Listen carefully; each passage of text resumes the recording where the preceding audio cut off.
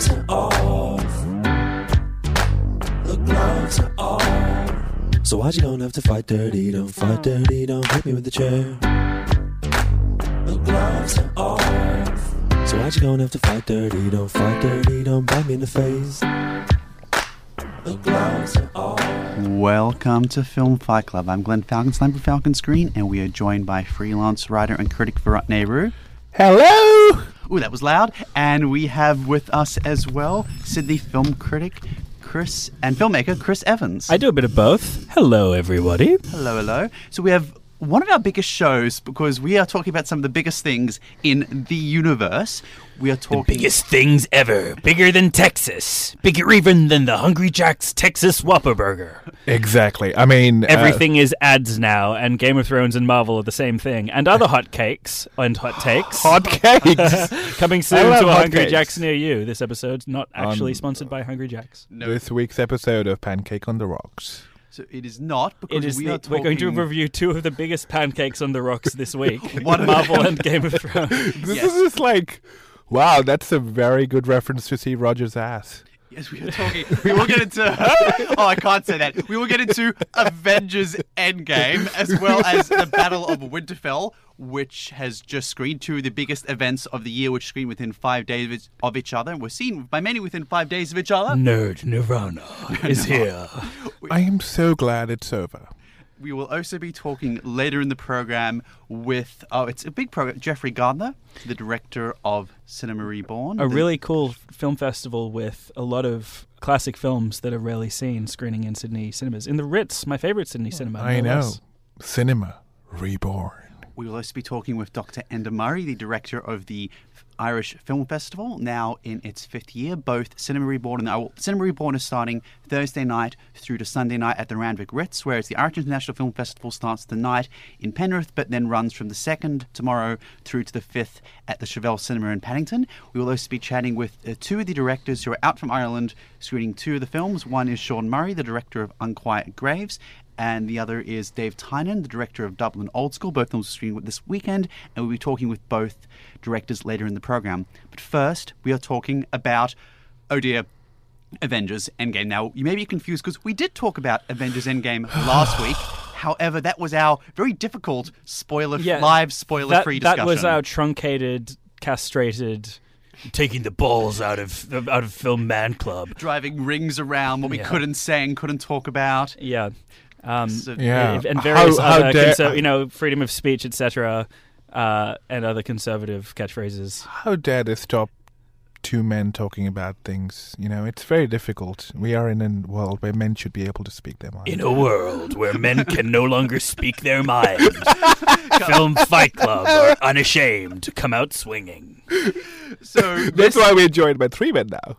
So this is you're warned now, a spoiler discussion of both Avengers Endgame and Game of Thrones, all the way up to the most recent episode, Battle of Winterfell. It is spoilers for both discussions. We're spoiling everything. You have been warned.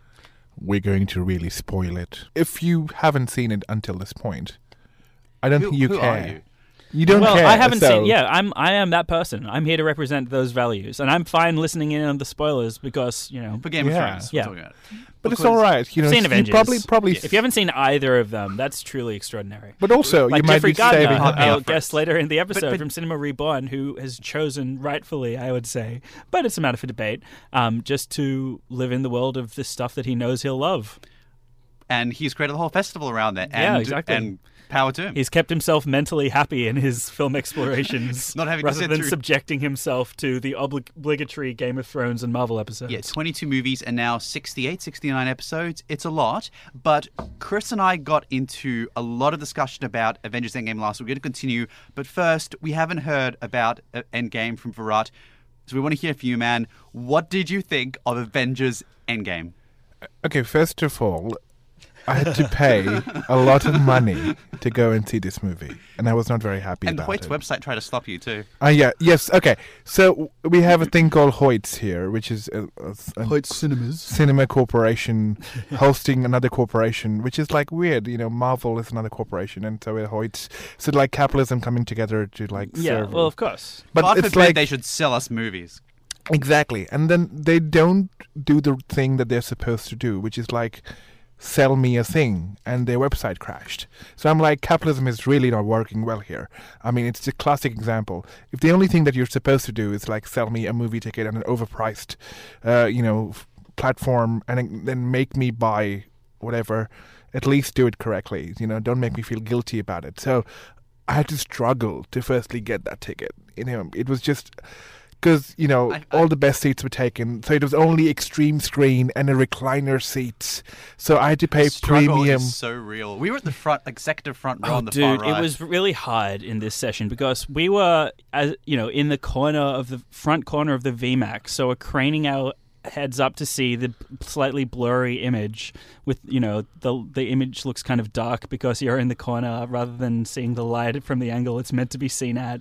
It's all right, but God, it's hard. But on top of that, we were seeing it on the opening day. I've seen the film since on a Saturday, and you know what the big difference was? I was able to hear all of the dialogue this time around because the first time, whenever anything mildly of interest happened, everyone went up in cheers. No. And it got kind of weird when they cheered Robert Downey Jr. and Scarlett Johansson dying, and on the Robert Downey Jr. No, but there was like applause of like, "Bravo, Marvel! Truly honest, brilliant humankind drama." I think to say that you compared it to Star Wars Summer last week. I think that would have happened to me when Darth Vader died back in Return of the Jedi. You know what? Yeah, I enjoyed the it was cheering. cool I enjoyed that did atmosphere. I enjoyed the cheering 12 years ago when I first watched Iron Man. I liked it now. I do. Being part of that cinema experience is a big deal. I get it. It's just that Marvel is like a plastic collector's edition version action figure of the original experience that was Star Wars films. In the 70s. This is like nostalgic, playing on childhood memories of things like Star Wars and using it to package a corporate story about characters that have existed for merchandising for over 50 years. It's wholly distinct from Star Wars. And replacing it... No, but I mean that kind of template. I mean, I get it. Cheering for Iron Man dying, it's fine. But cheering for Scarlett Johansson dying... Someone shushed a person with the Iron Man. Someone started to clap when Iron Man died, and then there was a shush. You know what it's like? It's like at the end of that other Chris Evans movie, not another teen movie, where it's like the slow clap. It's like, dude, it's not the right time. Yeah, exactly. And then one guy is about to do it, and then one guy just comes out. Yeah, it was like that, yeah. But it was an awkward screening in more ways than one, because whenever these cheers went up, I would then miss the following lines of dialogue. And sometimes, there'd be a joke, and they would cheer before the punchline because they'd cheer at like the setup line towards the punchline. We were in the audience with the world's most enthusiastic for Marvel people, and that heightened the kind of sense of weird alienation, which also made me just go, all right, whatever. Sure, this movie's good enough. After seeing the movie the second time, and not just opening my heart to it because of being in that environment, good Lord. There is some terrible weakness and dumb ideas in this movie. Okay. Firstly, this is a 3-hour-long movie, and a lot of people were very anxious about it. I'm used to seeing 3-hour-long movies because I'm from Bollywood, and this is just like a normal, everyday thing. He's from Bollywood. I heard that too. Never has a truer thing been stated. My home.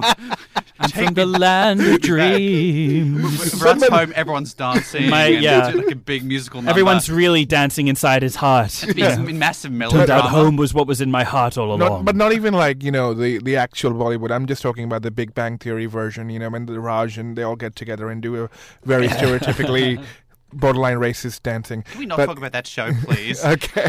Ever. Okay. But, coming back to Avengers Endgame. The idea that, the problem in this movie is it doesn't really have anything of substance to really hold together its runtime. That is the biggest problem. It runs out of steam pretty much 5 minutes in because the big kind of twist that it pulls, and it doesn't know what to do after. And it kind of meanders a lot until we get to the point where all the characters get back together and they really start to decide on what they have to do next. There is the big meandering sort of, after... Okay, I'm going to spoil it. Spoiler discussion. The whole thing, we've said, there's a caveat at the beginning of this episode. Okay. Everything is on the table. Yeah. It's a spoiler discussion. The only time I was genuinely surprised when Thanos was killed off in the first 5 minutes. Okay, that was But great. it's- And it's set up. it was- But it's actually great. meaningless. It- If it- they yeah, I if agree. they had killed him there or left him alive, it wouldn't have made a difference. It's a weightless twist that it shows how the culture has now kind of absorbed epic Game of Thrones moments into the way that we string these narratives together. It's just there to make you go, but it doesn't really change the I weight agree, of the story. I agree. Yes, The- it does. It absolutely changes the direction of the story because they expected, and we expected they got to these Infinity Stones. We expected 3 hours about going after However, Thanos, and we don't if they have that. hadn't killed, I'm talking about literally just the moment of him being killed. If instead they'd just gone home sad, it wouldn't have made a difference. The story would still have been the same thing if I figured out a way to travel back in time. but it you wasn't- know what I mean? So it's a moment to make the audience gasp that doesn't actually change the trajectory more than wasn't- just the moment of him saying the Infinity Stones are gone does. But, It but the wasn't just problem. Thanos' death. It was the fact that the Infinity Stones were gone. That was the shock moment that they couldn't turn back. I agree. What I did happened? feel that was a surprise, but I felt just the sudden burst of cruelty. A dude gets decapitated. It's just like aping Game of Thrones. It kind was of weird. approach to But shock. Let me say one of the few positive things about this movie. That arc, that first 5 minutes, really set up Thanos as a tragic hero. It was a very interesting twist. It on did, that but then template. they completely Because, failed to follow up on that in the end of the movie. But hang on, because what was Thanos' justification? He said, I snapped my fingers not just to erase Half-Life, but also to destroy the Infinity Stones themselves, to rid myself of temptation, because beyond that there would just be temptation. So in that sense, you can see him, and he was seeing that he was half dying anyway because of the radiation, because of whatever's happening, and you could just see him doing gardening in a retirement home. It was a very interesting image. And, when the Avengers arrive with their kind of might and fury, he's basically a kind of a lost man who's not there to, what is there to fight about anymore? So in a way, Thanos had already won, and you were seeing the aftermath of that, of someone who's already won, and he's like, well, I don't need to fight anymore because I've already proven my point. That is a very interesting thing to set up, only to be undone later on. But for those 5 minutes, I was like, hang on, if this is where they're actually going, it has some very interesting emotional and philosophical implications about what is good and evil. All right, 2 points to that.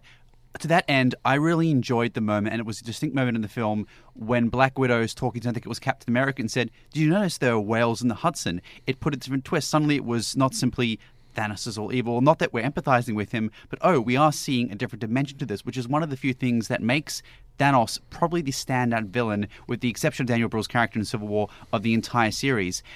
I really liked that element of it too, Bharat, but what really got me, what really frustrated about me was the end, when the alternate universe Thanos comes in, and he starts going, I realized that I couldn't solve this, therefore, instead of destroying half the universe, I'm going to go full bad and just be like a dark elf and destroy the whole universe, and that was so frustrating, and I hated it, and I wish it wasn't in the movie. Well, to me, it just clarified the thought that I had last year, which I remember us talking about back in that episode. It's interesting how we have these long Marvel discussions once a year. At our Spider-Man's- Inception, first birthday and second birthday, we all did long Marvel episodes. We did, and Spider-Man's on its way soon. Yeah, we have... Yeah. Oh, actually, hello, Chris Evans, by the way. Hey, You have a really sweet ass. I just wanted to say. Oh, right, yeah, like it's America's ass. but yeah, the point I was trying to make. Australia's ass, Thanos. actually. God, I want to get to that in a bit. But the the bit I was saying last year, which you've just reminded me of, is that there was no consistency in Thanos' characterization. But at the end of it, it was like, well, this is one part of the first, of a 2-part series, so maybe he'll make sense next episode. But it turned out there was actually nothing to follow up on those inconsistencies. He's just a character that can be whatever they want him to be. Case in point, in the original movie, the idea was kind of like Thanos is a tragic hero. He's just doing what he needs to because he feels that he has to do the right thing. However, they complicated that by making him a sadistic psychopath who does things like torture Peter Quill just for the sake of making someone suffer, or wanting to see people die in brutal ways and stuff.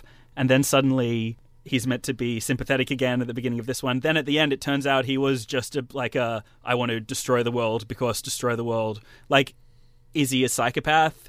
Is he a person who feels it's his tragic duty, which they try to go into with the Nebula stuff? Like, it never settles on any of those things. And at the end of the day, what they decide he ultimately always is like another dumb destroy world, bad, good Marvel villain. But that's all he was. Everything else was just charade. But it's interesting to see, because the whole build-up of trying to get Infinity Stones and doing a finger snap is that Thanos wants to do it without the actual suffering involved. So instead of going on this sort of murder spree, he would just snap his fingers so that people wouldn't even feel anything. So he's like, in a way, he's doing a more humane thing. And yet, there's nothing consistent in his characterization that portrays him as somebody who actually would want to be a more humane murderer, if there's such a thing, where his propensity for violence is extreme in the way how he treats Nebula, for example. He really relishes in torturing her quite a lot, and so it's interesting in his characterization and what they're going for. Is he sort of a misunderstood ecological warrior, which is a very interesting characterization. I would be on board with that. But then they abandon it when push comes to shove. I know, but so that's the thing. An epic Lord of the Rings battle. As soon as he turned the Peter Dinklage's hands into giant iron stone, we know that this is not as complicated a character as we were hoping for. But it's interesting in what sense that dichotomy sets up for the emotional weight that our Avengers have to deal with before they get to undo all of that. By the end of this movie, any emotional weight anything has been permanently undone. But the first 20 minutes, and which is what I'm trying to understand, because it was going in a very different direction. I really felt like they were trying to make a point about there is an emotional toll that these heroes are going through. And the actors really do sell it. I mean, I was really on board on that journey. They had very little to play with, but still, Scarlett Johansson and Iron Man. The opening reveals a few things, right? One is that this movie never had this movie was always going to be a movie of Deus Ex Machinas. It never had the conceptual audacity to actually do something like Iron Man dying at the beginning of the movie. Okay, to the point of whether I want to get back to the point that was broadly discussed, like on the matter of Iron Man dying, and I think we need to return later in real detail to how the major character deaths were handled. Yeah, I appreciated, and it's a similar part of praise I'm going to give to Game of Thrones in a little while, that the death of Iron Man was not drawn out. His grand, eloquent speech was at the beginning of the movie, and that worked out quite well. I thought that, but then I realized that he actually does a corporate filleting grand, eloquent speech, so they've got to have their cake and eat it too. Immediately after he dies silently, as if he doesn't get to have his hero final words, we get to see him as he'd like to be remembered, corporate dickhead walking around the room congratulating Marvel on their success. But there was a bittersweet element 10 years ago, I had no idea I'd be making $50 million a movie. But look at us now against, epic tales of cosmic intrigue, and the world loves us. But there's a bittersweet element to that, in that he finished it with saying, "Oh look, it'll all work out fine. I'm not going to die. It's okay." And you know what? That whole sequence with the Ellen photo with every star in the world, I felt it nothing. was great. And you know who the kid was? I think I told you, the little kid from Iron Man 3. I gave all his tech to. All I could think over that scene where every star in the world is there at Tony Stark's funeral is, wow, this series is just about the elite superhero people now. No one who's not from a Marvel, like a central hero character from the Marvel universe was at the funeral. It's Tony Stark. How about just having, like his extended family, people who he's worked with? But nope, they're not special enough. This movie is like this Ayn Randian thing where he's one of the god ones now or whatever. But also, the so he gets to hang out in the Grey Gardens. The wreath, which said proof that Tony Stark has a heart. That's from Iron Man 1. I know, but it's so stupid because it's clearly he's set up in tragic narrative, and it's like having the ultimate heart. But also, especially with Benedict Cumberbatch, who goes to this extreme lengths to not reveal when the moment arrives, only to give it away. It'd be like, now is your chance, Tony. Here's your moment. You have to die now. And I'm like, well, why pretend? Which actually has a very similar moment in Game of Thrones as well. Yeah. There's a great semi-Deus Ex Machina appearance. But what did also really grind me about these films in terms of the characters who died and then didn't die, what was wonderful about... wonderful is the wrong word. What was refreshing about Infinity War was that 4 major characters, prior to Thanos snapping his fingers, were killed separate to that. We're talking about Heimdall, we're talking about Loki, we're talking about Vision and... Gamora. 2 of those characters brought back in this film. The characterizations are very badly handled. With Loki, he's brought back, and it's suggested that, he's alive now, he can do whatever he wants, he has the Tesseract, and suddenly the development which he's undergone through Thor Ragnarok and a few of the other films that was really interesting, that surely teasers get for more films, is gone. And that was a huge emotional heft when Loki, one of the early mainstays, died at the beginning of Avengers Infinity War. And certainly, yes, Vision is still dead, but you just upended that, as we were hoping wouldn't happen. Worse than that, Gamora being brought back. Now, Gamora was a character who had a lot of great character development over the course of the first Guardians of the Galaxy film, and they shoehorned that into a few minutes off-screen where apparently she undergoes the same arc by the Karen Gillan character simply saying, oh, in this universe, you're good and you like Peter Quill and Thanos is a bad guy, so you're going to help us now. And the whole film, the whole plot depended on that shift happening, But yet, and it wasn't explained, and it didn't despite that- show it because it would have been unbelievable for good reason. But man, she's such an unpleasant character. Like, despite having been told what she means to Peter Quill in this universe and agreeing to be part of this universe, she still knees him in the balls when It's he's a having cheap his laugh. romantic. It's a cheap laugh, which makes me think like she's just completely lacking in empathy. Like, it just makes her, and painting that as funny. Like, there's no, like, strong positive morality in these Marvel films, and I want to get to that later. It's interesting because Nebula, for all Nebula, her yes. faults, actually did become one of the mainstays of this film. And also, Yeah. the opening with Iron Man and when they're drift in space as such was actually quite poignant. And I actually connected a lot more with that chemistry than any other characters But then together it on went away screen. forever. Yeah, because there is an unspoken, and maybe Karen Gillan has to be applauded here.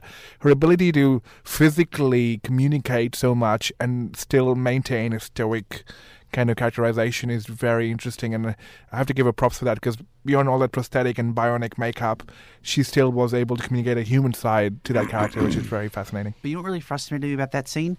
At the beginning of, I'll use the example of The Last Jedi, where Finn goes into this coma, and suddenly, we need him in the movie, just have him awake. It was this incredible, terrible, again, Deutsche Smash moment, let's just get these characters out of there. The whole Return of the Jedi thing, where it was a whole thing staged to get Han out of Carbonite. But it that still wasn't here. And should have delayed. Even in Return of the Jedi, it was too early in the piece to bring Han back. You know, that should have been, near the end of the film. It's just kind of like, you came to see this movie to know if Han got out of Carbonite. Well, yep, he did. You know, like... Yeah, we didn't need it. It's it easy gratification. Right, that's immediately. Right. Yeah. It was. There were a lot of very frustrating things to the point. We talked around Ant-Man's getting blown up last week. He should have died. Not getting blown up at all. Yeah, he took several missiles. As you to said, the that face. was the moment where you realized that all of the stakes were fake.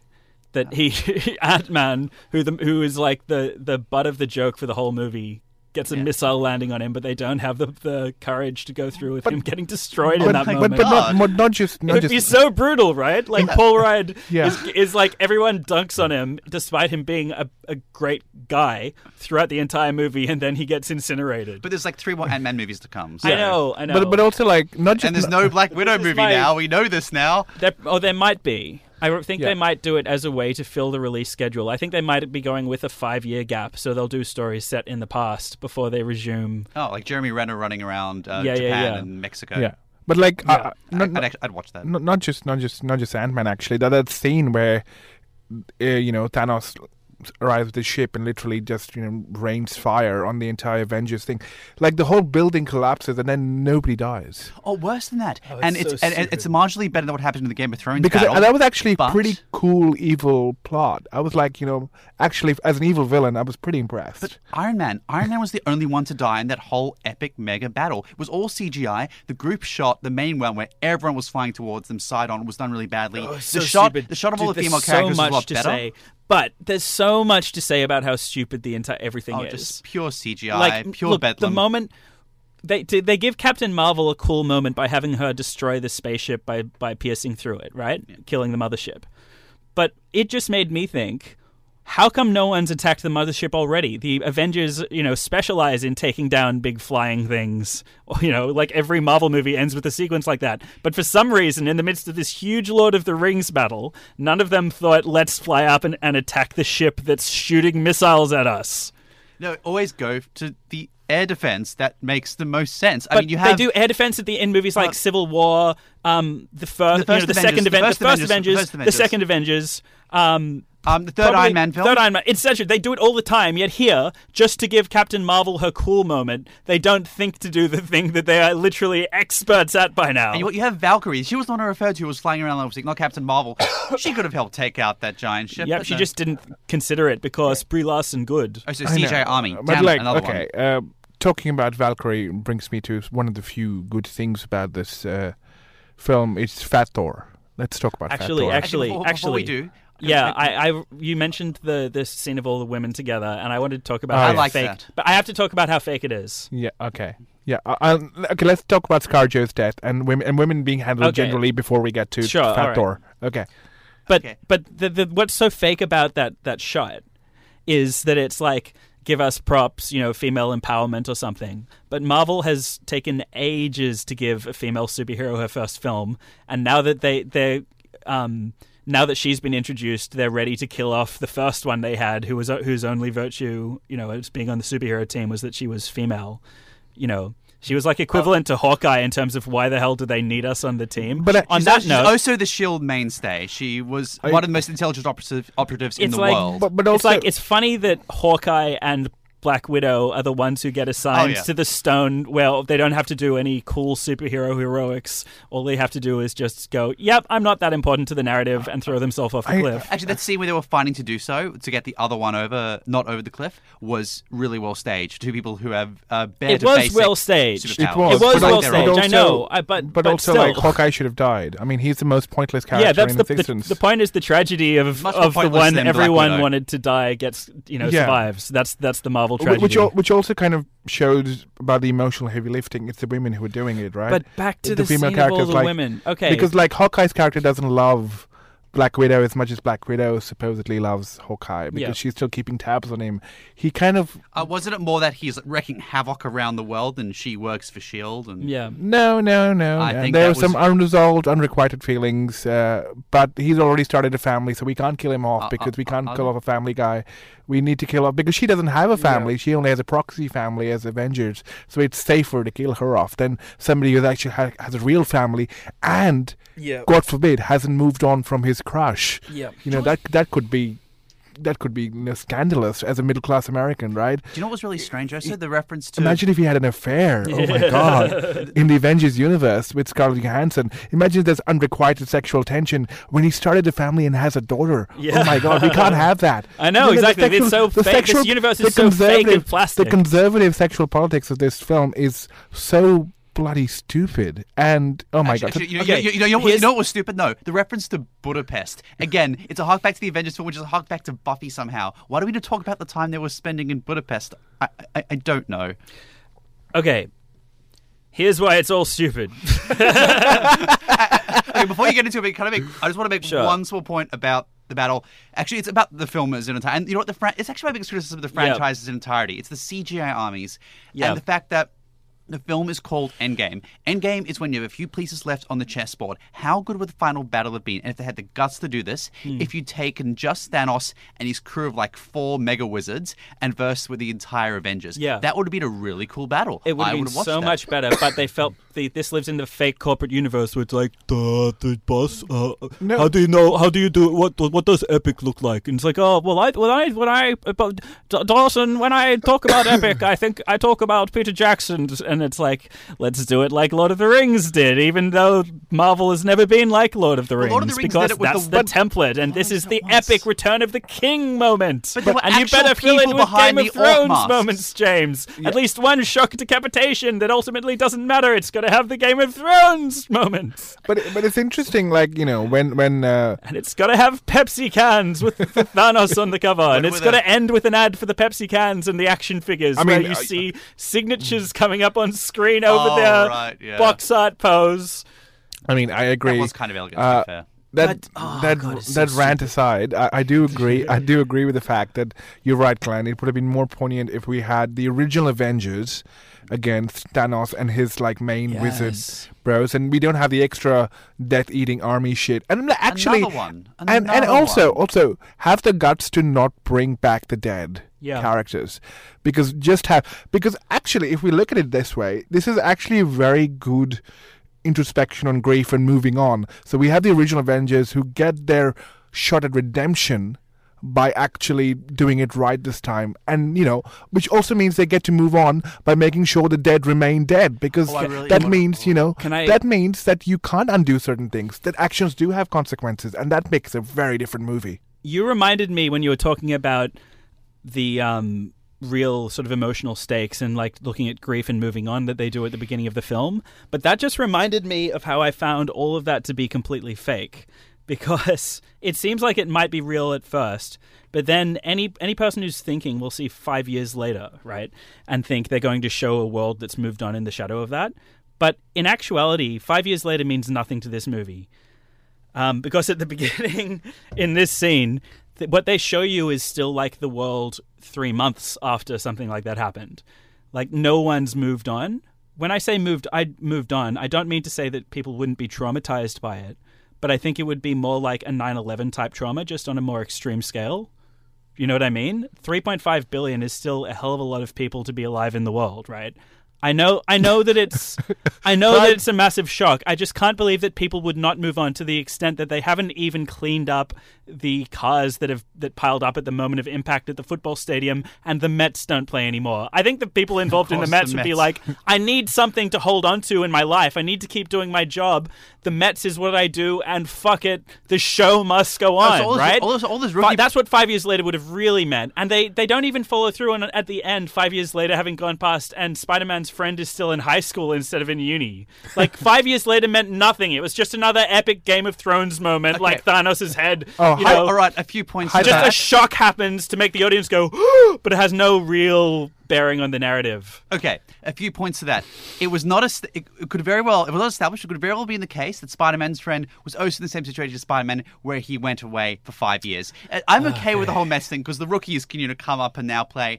I am disappointed and frustrated, as I've always been in these films. It's a Game of Thrones thing too. Game of Thrones handled it a little better, particularly in the last couple of episodes. The rookies would become, it's like, rookies, you're now the new Mets. That they don't explain.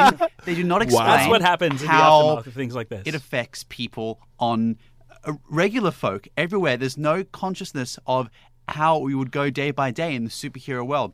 On the matter of grief and how it's handled the 5 year gap. Dude, now, okay, when I started watching this movie, I was terrified they were going to do what they did at the end of Doctor Who Season 3, where 1% of the world died, and they decided, let's turn back time, and the photography, and it's all okay, and now everything's back to normal. They didn't do that. They said, no, we're going to go forward 5 years. We're not going to change the past. We're just going to make the future better, bringing everyone back. Yes, it's going to be a period of adjustment. But by doing that, and this is one of the most interesting things about this film, one of its most redeeming aspects, is that it doesn't, was quite blatantly and parodically stated, follow the Terminator, Back to the Future 2 rules about time travel. It follows a different set of rules, which isn't widely used or deployed in mainstream fantasy or science fiction. Certainly in The Twilight Zone and some other content you would see theorizing done like this. Certainly Bruce Banner spells it out as this Iron Man, but that allowed an interesting discussion about grief and adaptation, but it also allowed for, at least on this scale of cinema, and certainly on this level of cinema, a novel approach to how we handle what is otherwise a very tried and tested and done time travel narrative. And you know what? The middle third of this film, the hour where it's let's go on a mission, let's go time travel. Sure, there were some bits that were too retrospective. Sure, there was time that were too. It was the best bit section of that movie. Okay, I need to rewind to what you were saying at the beginning of that, when you were talking about how we never really get the sense of how regular people live in this superhero universe.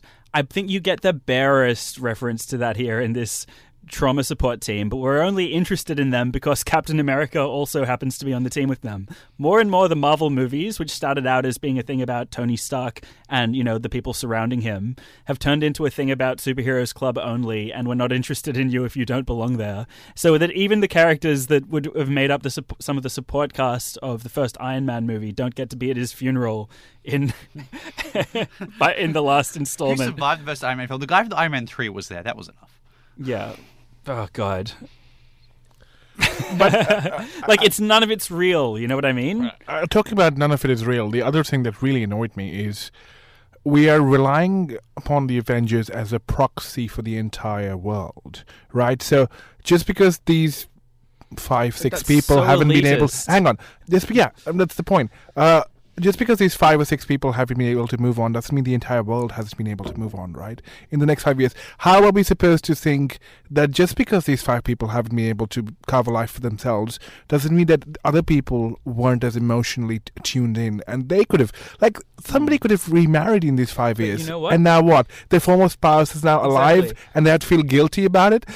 Just imagine for the little man. We're talking about how as a real life person in this universe operating, who's not a superhero, who's just an average Joe. But no.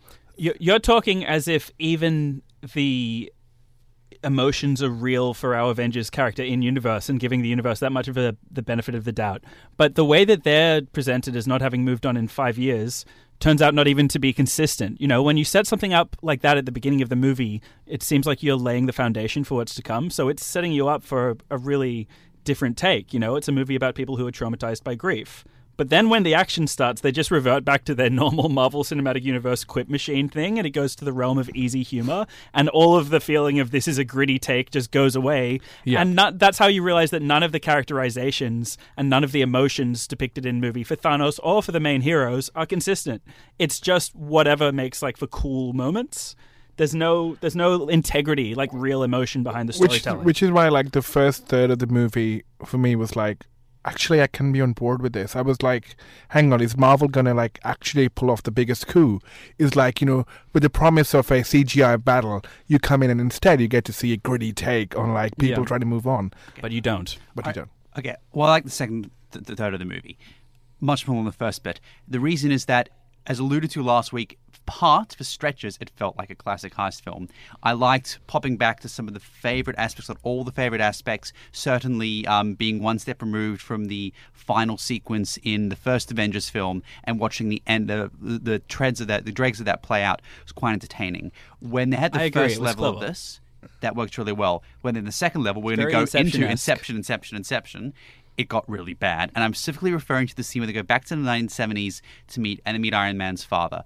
That was fine in and of itself, but the heist was just, the stone's here. We're going to go get it. They became lazy. That became really, really annoying. And they should. And with the screenwriters, what they could have got paid for, they probably could have done a lot better. But the 70s bit was also really bad because of exactly what I was just talking about before. Just emotionally inconsistent characterization in order to create, you know, the most broadly appealing, flattened, you know, commercial narrative. So Iron Man's dad, Howard Stark, is meant to be I think a pretty tough dad. This has always been alluded to throughout the series. But instead of staying true to that characterization, because Iron Man's going to die, they have to give him a soppy, sentimental moment where Howard breaks from that kind of characterization to give like tons and tons and tons of his time of day. He's not like, I'm an asshole, hurried businessman who'll have no time for my kid. He's like, yeah, I'm just going to talk to this weird bearded hippie type that's turned up in my military base and I'm sure dispense life advice from him and really get interested in his emotional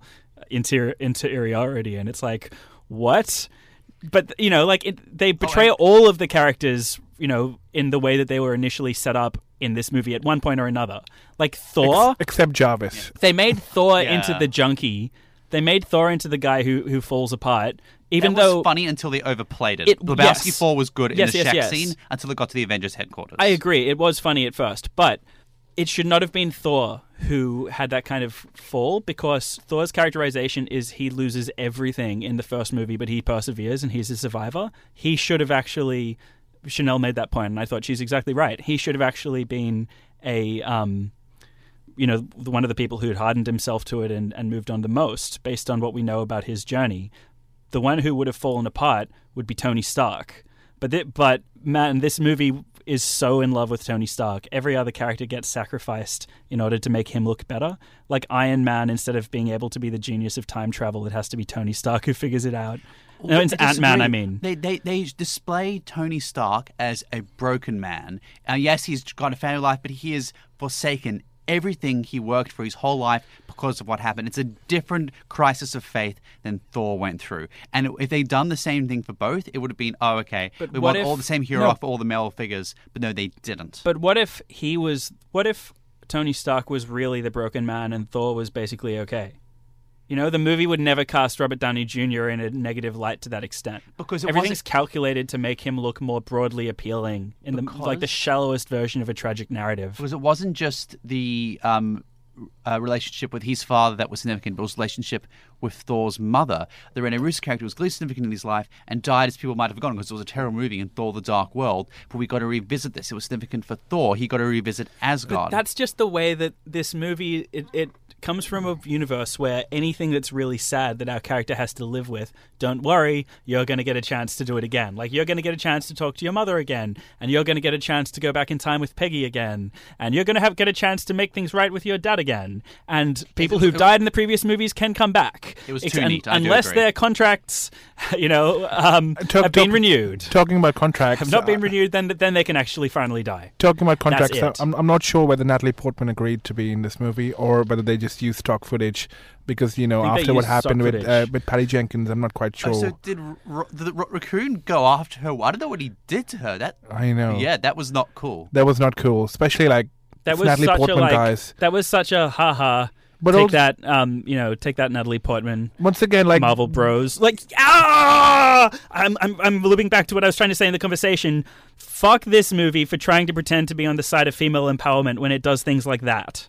That's my issue with that. Yeah, with that doing was the. not all right. It hasn't Yeah. been. I've seen a And surprising lack of You know commentary what? about that. You know what sequence. we've all been talking about? Iron Man's emotional journey and Thor's emotional journey, and like, being falling apart and being an addict, and playing video games and like furrowing your brow and having like an inexpensive car, like all of that is man pain. I know. This is about man pain. But This al- is about It ends on Captain America's man pain being resolved, which is this movie's vision of Titanic heaven, right?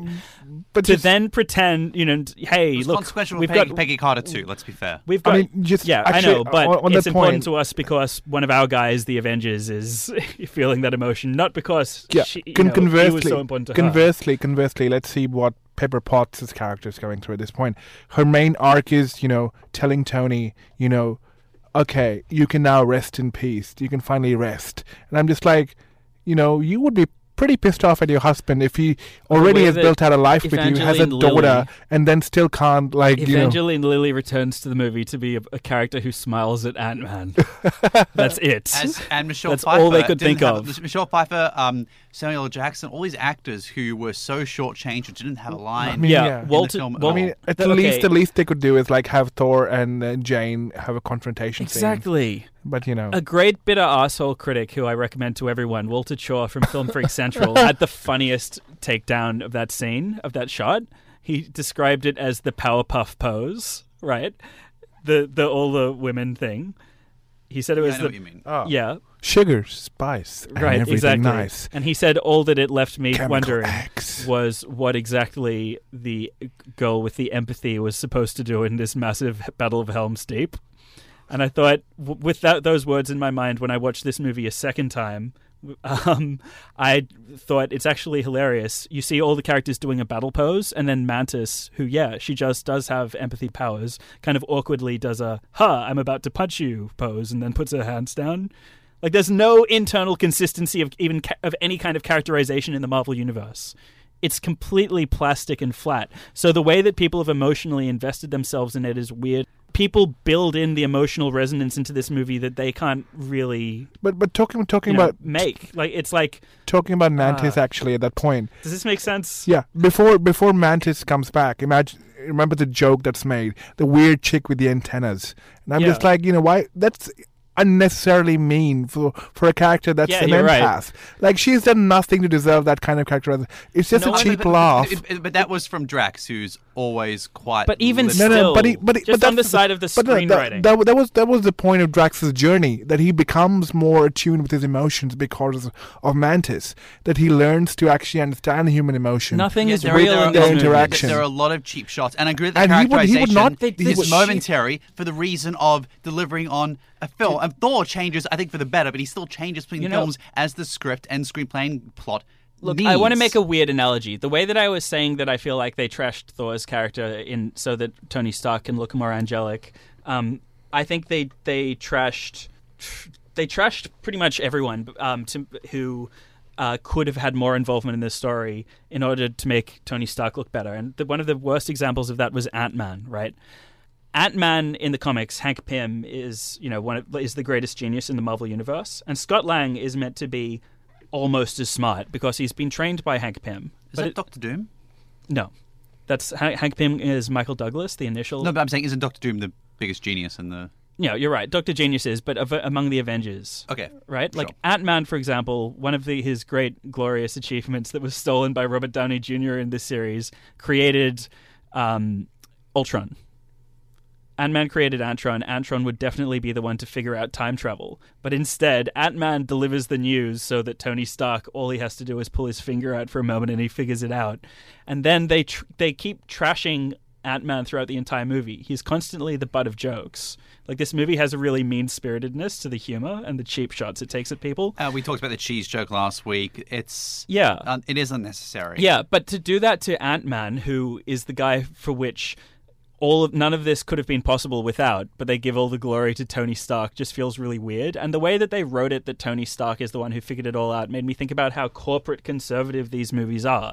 Because seeing Tony Stark being given all the achievements reminded of the people who think that it must have been Francis Bacon who wrote Shakespeare's plays. A poor person, like the person who started out as a thief, Scott Lang, could never do something as brilliant as the wealthy industrialist. But it wasn't just Tony Stark, it was also Bruce Banner, and he had a lot to do with the developments. And actually, what I'm curious about all is that the emotion, been... all the main things of this movie are about Iron Man, though. All the most important turning points belong to him. But the other arc we haven't discussed is Bruce Banner's. It's been criticized a lot for this fusion of Hulk and Banner. That's one of the elements of the film, one of the main 6 Avengers arcs I actually really liked. We've shown him struggling, being pure Hulk for a while, not being able to turn into Hulk, going through these reformations, and suddenly he is seems to be in himself comfortable. In terms of taking away stuff from Ant-Man... Yeah, he has always been. But he's always been a joke by virtue of being like. What was his line in the first Ant-Man film? Ant-Man. I know. I didn't pick the name. Yeah, but like the Banner arc, but it's just so confusing because like being a joke to the extent of like this, he's funny to like the way that everyone picks on him in this movie, despite him doing something amazing. Yeah, but like also the Hulk and Bruce Banner arc, it was confusing to me. I'm like, how did you manage, the balance? Like, how did you arrive at that? They explained it in the diner. Okay, here's how in the diner. Something that illustrates how lazy this movie is that the concept was Ant-Man got lost in the subatomic realm at the end of Ant-Man and the Wasp, and that's going to be the lead into a time travel thing. And that makes you think, wow, because of the way the subatomic realm has been depicted in this really psychedelic, interesting way as like this, other universe, like time is different here kind of thing, right? So that makes you think, or at least left me to expect that time travel in this would be some kind of really cool, trippy thing where, we bend the rules of the subatomic realm in order to sort things out. Yeah, they did invert a movie the way they did it in this movie nothing is with that. He comes out of the subatomic realm. I don't know why that was there. And they say, great, we'll use that to do a standard time machine. Like they invented something incredible that would have really broadened out the scope of the Marvel universe as a strange time and space thing. But instead they were like, nope, Back to the Future. It's not like Back to the Future, but actually it is. It was just the time machine. It was the actual time machine from the time machine in terms of its design. There was no creativity in terms of the machine. There was no creativity in how time was handled. The one good thing about the terrible Alice in Wonderland sequel was the really trippy moments Tim Burton had going through time and space. Right. Well, the Ant-Man, the original, and Ant-Man and the Wasp kind of went in that direction too. And now they had the opportunity to follow up on that, and they couldn't imagine, incorporating some of the Ant-Man centric elements, I guess. Maybe because this movie's all about filleting Tony Stark. No, there's no moment in this where Thanos no other character can get that kind of glory. Doctor Strange fight with reality in time. There's nothing like that. Yeah, that would have been actually. Yeah, what is Doctor Strange doing in this film apart from like that one thing where he was brought back? Yeah, just to tell Tony Stark now's the time to die. And to bring everyone back. Yeah, but honestly, he's actually one of the more interesting and stronger Marvel superheroes who can play around with a lot of things. The whole arc where Bruce Banner goes to Tilda Swinton's character and has to convince her, that could have been a much more interesting discussion, but that ended up being, Strange gave the time stone up, so there has to be a reason, so I'm going to give it to you. Which was such a lazy resolution to that. Instead of it being like a philosophical discussion. But why should I give it to you? Because, my timeline is equally important. The thing about timelines being equally important, the thing is the movie doesn't follow up on that, because the idea of, surely... We're just going to keep the stones back to where they belong, like nothing happened. Well, surely you're going to return the stone to this universe if Strange said so. But wouldn't that just create another split in the universes, like one where he did and one where he didn't? Why does it? What's the point where you start caring about the lives of the people in the other universe? Because there's infinite out you're there. creating. But there's infinite I'm not of them. excusing it, yeah. But there are infinite. If there's infinite of them out there and infinite of them possible, then does sacrificing one even mean anything? The only thing that matters is that our heroes get through to the end of the day, right? Which would have been a great philosophical... Which Branagh touched on the philosophical discussion with Tilda Swinton's character, and it would have been a great one But they're afraid to go, though. No, I think... They have to be, like our pristine heroes. Yeah, if it be like, makes the universe be is gonna make more less dumb. sense. Be more dumb. Yeah. Be more dumb. the- Hulk smash thing. Yeah. I want to be dumb. Yeah. The last thing... Hulk smash thing, indeed. Hulk smash. The last thing I want to say about this film is that, and it's the same criticism I have of the next Game of Thrones episode, or the current Game of Thrones episode, is that it mistakes scale for grandeur and epic. It thinks because we have a palette that is huge and we throw enough money at this and enough CGI and enough characters and enough actors and enough build-up and enough hype and enough marketing, we can create the biggest thing ever. This film, it's and really it's so interesting. dumb. I felt like see- shades of Pearl Harbor over the U.S. military salute credit that plays music that plays over the end credits. It's really interesting to see Still the had more characterization of Liv reviews Tyler. that have been out there for this film and how divergent they are. If you read them, they're more divergent than a lot of the Last Jedi reviews. Some are 4 or 5 stars, some are 1 or 2 star. I think a lot of the 4 or 5 star reviews, and many are from reviewers I respect and love and read all the time, and I agree with a lot of the points they raise, but what they are praising is not so much that the film delivered on something epic, but was simply huge in scale. Yes, this is an event in and of itself, and that is entertaining, that's why we're excited for it, but you can't sell an event simply because it exists. It's an event. It's You're the right. Fire Festival thing. No, you cannot They're just create saying, the biggest festival ever. Congratulations, Not that I'm comparing Marvel, this to you Fire just made Festival. the biggest Marvel movie ever. But what does that mean, and why is that worthy of praise? I think you've hit the nail on the head. We should be able to enjoy it in and of itself as a film. And you know what? I don't know how many people are going to... We've seen every one of these films. There's not a lot of people who are going to see this as their first Avengers or Marvel film. If they do, they'll be bored. They'll think it's have a terrible experience.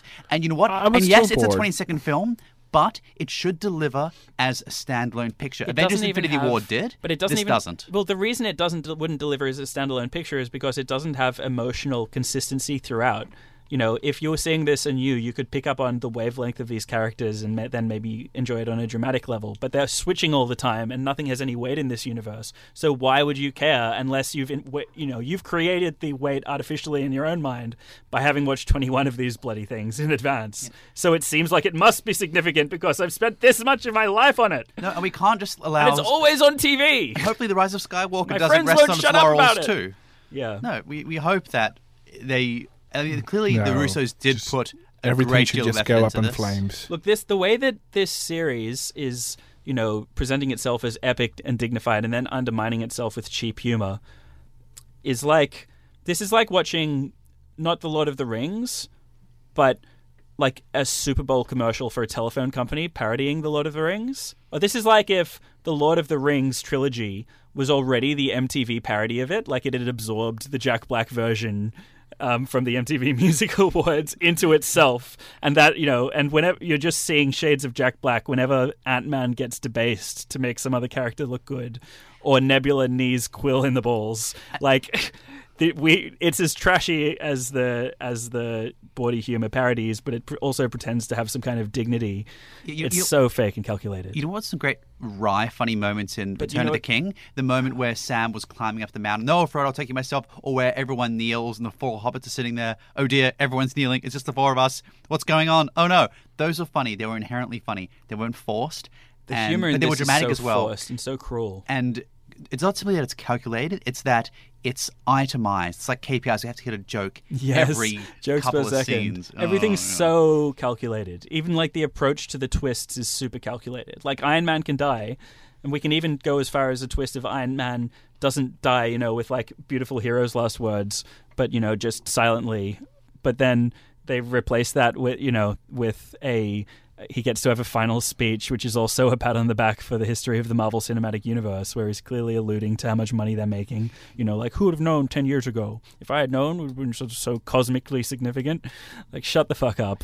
No, it's okay. So the whole movie is like corporate pat on the back to itself. Like, nothing really... It doesn't teach you how to be a better citizen. right? Like, what is the social value of Marvel movies? They know. Capitalism wins. Yeah, no one ever. It's a social value. No, even the heroes are heroes because they fight the bad guys. The heroes are heroes because they punch the right people, right? They never. No, the heroes are outside heroes of- because they're emotionally stunted. They can't Yeah. move on, Well- and they're stuck up on the past. Yes, but Captain America, which is exactly why you need real therapy. To be honest, Captain America is the only person. In therapy at the beginning of the movie. I know. Look, Captain America is the only one of these people who's ever shown trying to help people in ways that don't involve punching bad ones the best, right? The movie has never put a focus on, like, the heroic ideal. Like, go back to something like Superman. It really is building up the idea okay. of Superman No. as something you No. really believe in. Absolutely not. Captain America is the Bruce only one Banner they bothered to at do the that beginning with. of the first Avengers film, helping people. It was quite a remote area, so his Okay. characterization is very All right, short. but that was 7 years ago. Like, it's a long time between drinks for something that should, I think, be central to the conception of what a superhero is, and therefore caught of this, biggest And- in the culture okay, representation of superheroes we the have. Civil War. Tony Stark going after the Sokovia Accord and saying, "No, we need these." I just found the Civil War plotline so stupid that I could never take it seriously as political commentary. Sorry, but I was just reminded Still of my how much favorite. I hated that movie when they started rehashing the argument from it at the beginning with Stark and Captain. Actually, this is a good opportunity. Does everyone have a favorite of the 22 now? A favorite Marvel film, one that stands out? I think mine might still be Civil War, just because the villain wasn't a massive explosive CGI monster and actually had an interesting plot. My which favorite is caused Infinity the War division. because it feels urgent. But I need to figure out, say one last One last Marvel thing. One last. Infinity War thing.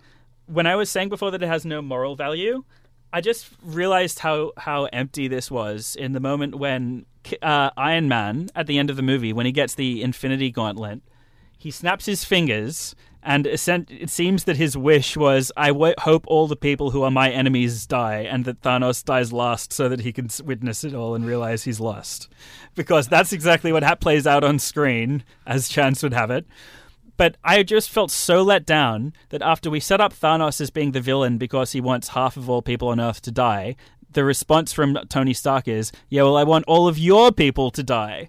Like, is that in any way better? But it is in this universe because those guys are just the bad guy. And I find it really off-putting to see enemies depicted in that way in a war movie in 2019. Like, on the metaphorical level, it's the kind of storytelling that sets us up to view foreign invaders or opponents as just other and worthy of complete decimation. And certainly we don't allow that down, at least in Australia. I just wonder, but what kind of storytelling is this? If children are really absorbing the morality of it? Oh, he could just as well have been like, all right, ropes, tying their hands and feet, go. And or he could have been like, how about let's create more energy, in the universe, more powerful renewable energy, and balance everything out so that Thanos can be shown the error of his own ways without having just to be killed. That's a whole different movie. I know, but the point is, and Disney would never get that political. Ecological But warrior, ecological the only way that you warrior. can accept that Iron Man isn't ideologically as bad as Thanos is if you think Thanos' people are all just the bad guy, which they essentially are. And the more you think about it, the more you realize that this universe is just dumb. And what Thanos did isn't bad because killing in any case is bad, but just because a lot of the good guys died as well. I mean, you're talking about, the first Iron Man movie where when Tony Stark is caught up in, the Middle East, the people aren't even speaking the correct language. They're speaking Hindi and Urdu, and that's from, like, a totally different geographical region. And I'm just like, But this whole thing not started Arabic with or- America, and it They don't ends... speak Arabic in Afghanistan Look, either, for Let's us. not I forget know, that but it Iron was just Man like- was a fantasy for America to feel like it could be making a positive difference in the Middle East. From 10 years ago, designed to and support coming your full belief in the circle with American Captain Marvel, which is military-industrial all about the complex. patriotism And and, now, like, yeah, a and positive American exactly. military complex. Yeah. Yeah, and now 10 years later, they put out Captain Marvel and then close this with music that sounds like an episode of Jag. Yeah. Which which It's so like that. Jag was great. Honestly, well, Jag is great. I Well, agree. as I was saying earlier, the like cereal box or action figure key art in the background version of the characters come up on screen while their signatures arrive. And I just thought it was funny that at the end of such an impersonal corporate movie, we suddenly get a touch suggesting that maybe this is a personal statement from, of all people, the actors. Like putting They were the actors' signing off. signatures. They were I get that signing they're off. signing off, but it still kind of feels like, yep, it's all about us. And they're never going to have the directors put up there because directors are expendable in the Marvel universe, Well, and they're never no. going to have the producers put up there because that would be admitting how much about money it is. One of the I guess Russo the brothers was actors there. is the One of the safest Russo thing to brothers do. was there in the Alcoholics Anonymous scene, right? He was Right, but he didn't put his signature at the end of the movie. I know, but he was still there, and as a tokenist, he'd be like, "Oh my god, director!" And I'm like, "Okay, And cool." a lot of the people who are signing off will return in the next wave of them. Yes. Yeah. Yeah. James Bond will return. Oh, sorry. Oh, James Bond will return. Thanos Actually, will there's a return new was James Bond actually movie the they best just thing. announced. Thanos will return was one of the best things in the first Avengers. But yeah, this movie feels, in the way that I was talking about it being just flattened out in terms of nothing having been carried through on, nothing having real significance, like not going through on what 5 years means, not going through on what characters dying means. I just felt so sorry for Bradley Cooper in the scene where the Raccoon Man has to say, all right, we've got to save this person because they're really gone, as opposed to this person who's not really gone. Or whatever. And it's just like, oh god, you had to, like Bradley Cooper, who should have won Best Actor this year, was reduced to justifying the weird, dumb morality and rules of this Play-Doh, Lego world of action figures and toys. Yeah. So that was Endgame. Yeah, It that was world like of fake action figures Buffy and toys. combined with fake Lord of the Rings, with fake Warhammer elements and like jokes from a fake version of The Simpsons, all like flattened to something that would sell more cereal boxes. Yeah, so that probably will. cartoon comic figure just passed $1 billion in 5 We've days, just finished breaking a world record. Right now that we finished talking about the movie, can we just briefly say why? You know how you said critics are praising it for being what it sets out to be? Yeah.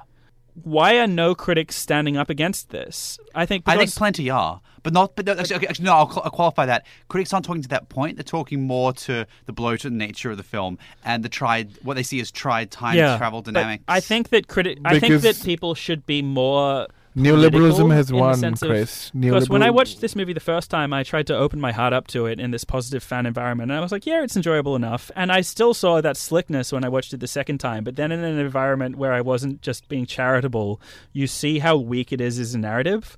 But people are just... I know that that not everyone has to share my opinion, and what I am voicing right now is just my subjective response to it. But it just seems like something that's as powerful as this, yet is so politically, I think, strange, should have more resistance to it. Otherwise, what are critics for? I know critics can say what they think is good, but critics, I think, are differentiated from the general public in having different taste. It's weird how we're all rallying behind the biggest thing in the world right now and telling people it's good when there's so much wrong with the Marvel Cinematic Universe's films. It reminds me of the last Harry Potter film. It reached the culmination of 8 films after 10 years. Yeah, but does you that have to enjoy it. actually... It's the Battle of Hogwarts. Yeah, but does that actually mean anything? Like it means something within this universe. Like, wow, it's such a big thing that we've reached the point in the story with the Battle of Hogwarts. But is that really more important than just being a film well made enough that it makes you cry? As opposed to like an empty corporate spectacle? I'm with you, and that's why I say it should have existed as a film in and of itself. Yeah. That is Avengers Endgame. It is in cinemas now. It will be for a very, very long time to come. Help it get past that Forever 2 billion and ever mark. and ever.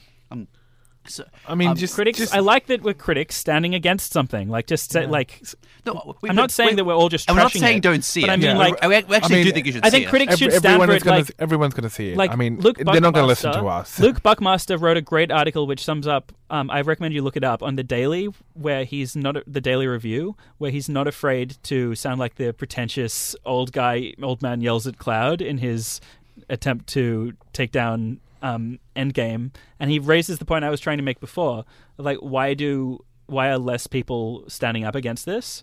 I think like if you're a critic, because people like have given you should up. say this is like have the cynicism of where is this coming from? This is a product. What is this opening up the door for more movies to be like? As opposed to just saying like, good on Marvel, you did the biggest thing ever. Yay, more superhero blockbusters. Like, is this really the kind of cinema we want to be champions for at the end of the day? No, we don't, but nobody cares. Nobody listens to us. The thing is, no, I'll qualify that. I want cinema on an epic, grand Return Me of the too. King style scale, but this is, I do love again... that stuff when it's pulled off well. It's not grandeur, it's not epic, it's just scale. it's just and it's economic cheap scale. It is- It's and like just Silvio everything's thrown Berlusconi at level, it. like Yeah, hotel room. I'd rather furnishings. watch- It's like a Donald Trump gold hotel room. I'd rather watch like Mission Impossible Fallout than Me too. Of course. Endgame, which It's a oh is much yeah, better film. that's a much so better film, much yeah. more inventive. Once again, humanity to it. epic scale, grandeur. It's doing all of that, but with emotional heft. So Yeah. that Donald Trump gold bathroom. Oh, Mad Max Fury Road. is in. That's the gold standard of this kind of thing. Is it fair to recent compare anything years. to Mad Max Fury Road? Sorry? Is it fair to compare anything to Mad Max Fury Road? I don't know. I don't know. So Hi, Charlize Theron, I love you. yeah, Sorry, that was just an aside. Long Shot is coming out. Also, Long Shot is coming out. It soon. is There a- are other movies. There are well, other movies. it in is a cinemas. long shot that she would have heard this, but anyway. So that was Avengers Endgame. I also didn't misspeak earlier. Of course, there are people who speak in Arabic-speaking communities in Afghanistan, though it is not the primary language, and nor it is the primary language in Westeros. The only, what are the languages? It's it's the Faraki. There's the common tongue. There is what's the High Valerian? Yeah. We, oh man, I was just thinking Elfish. There are no elves in Game of Thrones, dude. what about in the first season, Daenerys' brother? That dude was surely an elf. Oh, Daenerys is an elf. Rhaegal, the Rhaegar. Yeah, those No, two so are Rhaegar elves. was his. Let's be Rhaegar, honest. sorry, Rhaegar They might is not her, be sorry. called elves. Rhaegar but is her they're brother. You're elves. referring to Viserys. Yes. Right. Fun fact: that actor is the great-great-grandson of Charles Dickens, Oh, really? and was also in a Family of Blood episode in Doctor Who. Mother of Mine. Right. Season 3. So Game of Thrones. We have just caught this fourth last episode, the Battle of Winterfell. It is the third episode of season 8. They've been building this for 8 years, 9 years. And it is one of the second most anticipated, not the most anticipated major battle event of the week. It is event television defined. You will likely have seen it by now, possibly. This is a spoiler discussion. They spent not just 8 years, but the last 2 episodes of people literally sitting around a fire, talking to each other.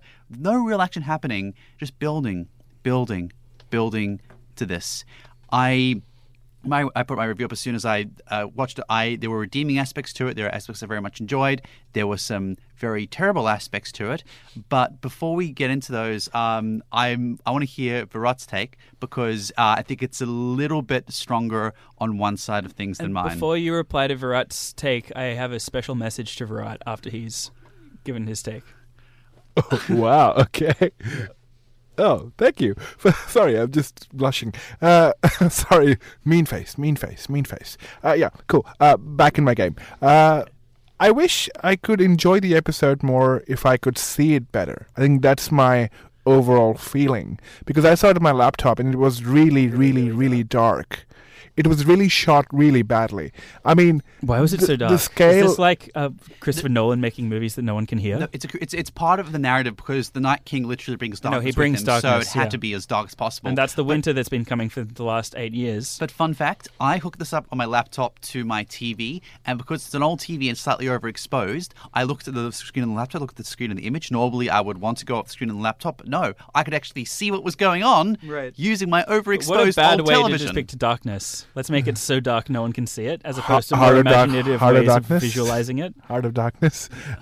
No, but okay, so that aside, so visually I wasn't able to take in as much as I would have loved to, because I do agree in terms of the actual scaling of it, it's fantastic. And, there are a lot of moments that are set up, and in terms of the actual tension build up, yes, it's taken away from you, and it's kind of an anticlimax, which we'll get to.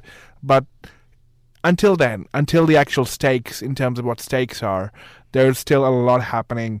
It's just that you're not able to see it. I mean, I was just frustrated because I was squinting and staring hard. I'm like, I can't make out, like, who is who. It's just literally so hard to watch. And literally, not hard to watch because it's, like, painful or, like, emotionally unsatisfying. It's just hard to watch because you can't make out things. I can't see anything.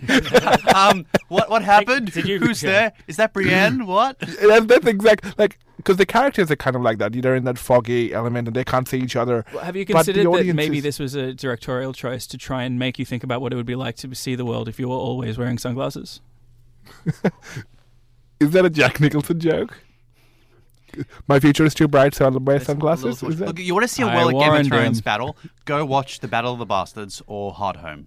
Both took place during the day. Even the Battle of the Blackwater took place at night, but incredibly well lit up. That's and true. the Castle Black assault so much more memorable. But for many more reasons, it was more memorable, and we will get into those. I mean, so talking about that, because this episode also does that thing about bringing back the dead. So there are a lot of parallels with Endgame. Oh my God, in it's terms so of, like, interesting to compare these two that have come out in the same week. Again, mistaking epic grandeur for scale. You know, I'm so out of the loop. I haven't seen many years worth of Game of Thrones, and I'm still catching. So the back up Night King now. is, if Oh, you I know kill the Night someone, King they come is, back yeah. from the dead. So technically yeah, they're of not dead, course. but they're I the know, undead. yeah. But they're dead. So like, who's dead? Who's really dead? So Like, you're comparing it to Endgame in terms of how they approach death? Exactly. Like, who is really dead? Are they dead if they're the undead, or are they Right. dead if they're not dead because Oh they come back no, to life? I think the people in Game of Thrones are very dead. I know, but they're still kind of like coming back to life. They're risen from the dead, and now they're part of the other side. But they're still dead, but they're not really dead. There was one good moment where they played in that dynamic, and that was where the giant that stormed the castle in the Battle of Winterfell was the same giant that stormed the castle at the Battle of the Bastards, only he was alive at the Battle of the Bastards and on the side of Jon, and this time he was dead, but on the side of the Night King, which I thought was a pretty eerie touch. I know, but the giant that storms, I'm like, okay, we could have done that with a major character, which is my whole point and problem in the entire episode. We were promised a lot of carnage. We didn't really get enough of it. I mean, the actual stakes and what was promised and what was delivered. Because I'm still watching early Game of Thrones stuff at the moment, right? They're setting up the Night King as such a horrific thing. It's been seasons and seasons and seasons of build up, and then that's all. Look, Game of Thrones. Okay, we'll get into what happened to the Night King in a little bit. In terms of the stakes and how characters and who can die, the penultimate episode from the last season where Thoros of Myr died when surrounded by the Whites and a bunch of red shirts. No main characters died. This has a serious problem where we have such tableau of characters, and while a number of significant characters were killed, including one we met in the very first two we met in the very first episode in this episode, there were none of them were A-list tier characters whose arcs, except for Theon, and Jorah for a bit in the later season. I was shocked when I started watching Game of Thrones again to see that, because I had heard that Game of Thrones was the show that kills people off and you never know who's going to die. But I was like, hang on, all of these characters are still alive in the current season. It's only minor characters who get introduced along the way who they try to convince you will become more important to get killed off. But essentially, the main cast that you're designed to care about from the beginning,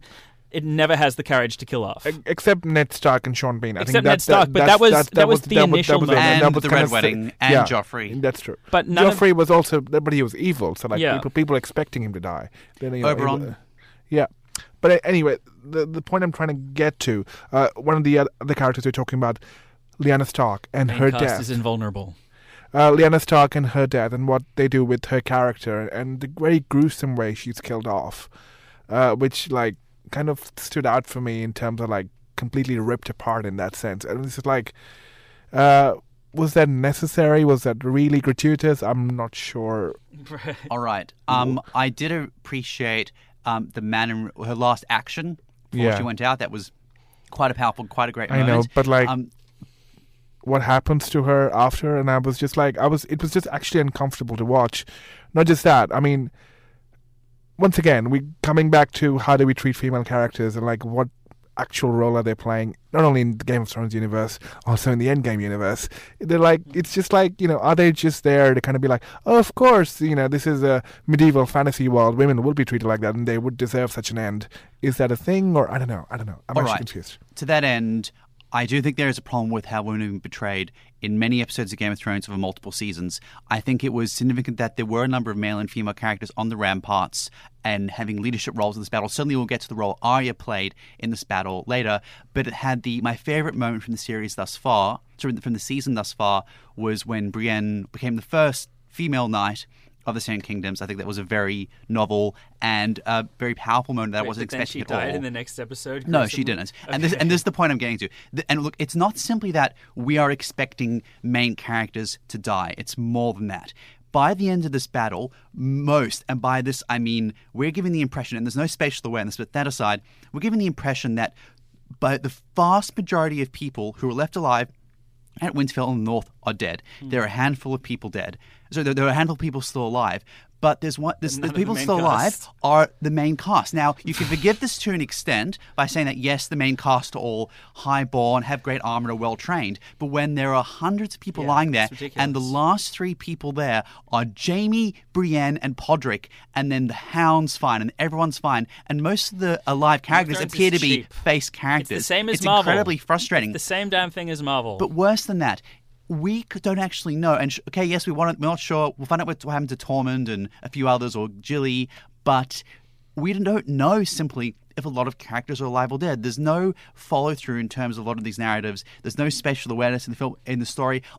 People will be forgiven. I certainly was not aware by the end of this episode how many dragons were alive or dead. There were 2 dragons left alive. I'm not sure how many, when the episode started, I'm not sure how many there are still. We should know this. It's a bare, essential, basic fact. And the dragon played a fairly substantive role.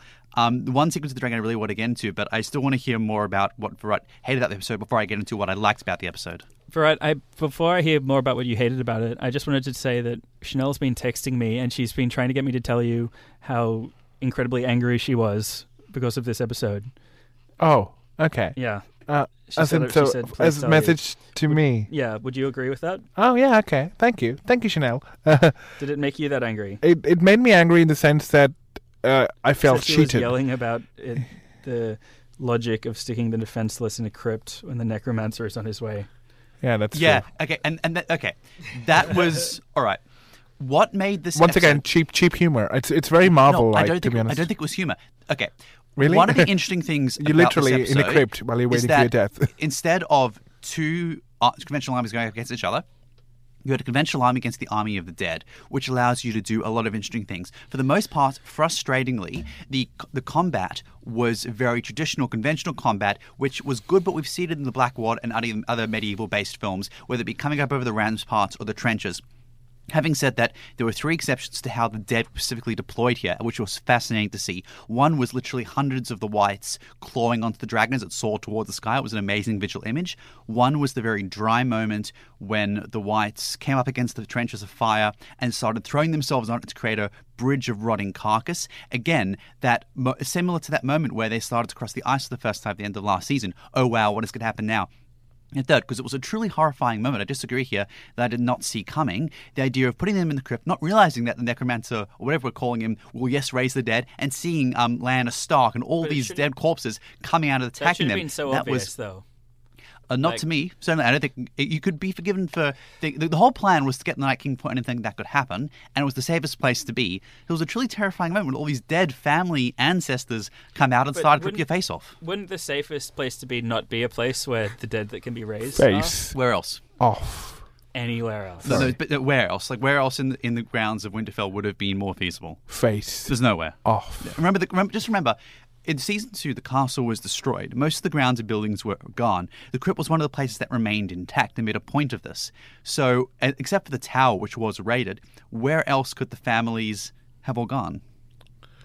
I think it's a That's fair true, call. but also it When kind of you makes you feel like there are certain people who can fight and they're doing the fighty thing, Yeah. and these other people are just kind of Yeah, I was defenseless and gonna say, useless. wouldn't- Same thing in Helm's Deep. I was I know, going I to know. say, I But feel also, like like, every in a this situation kind of like that, like- it would be like everyone fights. Yeah, fights but King's also, army. like, Tyrion and Sansa, like, they've done a lot of growing, and not just... Tyrion is still seen as, like, a wisecrack, wise mouth, and, that he's not really kind of useful in battle, which kind of makes me feel like, is there really been character development in that? Except there was a whole discussion about this in the second to last episode where he wanted to fight and Daenerys said, no, you're my hand, I order you to stay down there. So they did establish that. I know, but, like, I order you to stay that, like, and, like, Sansa and stuff, but, like, oh, yeah, and she's supposedly the Queen of the North. I mean, like, the Queen is not going to go fight for her people. But as established in this episode, she's never held a weapon before. I know, but, like, but you still, like, you're the Queen, like, you're there as a symbolic head. Which is why you stand up at the ramparts, which is what she did. I don't disagree with her presence. I understand why. They gave a rationale for her presence in the crypt.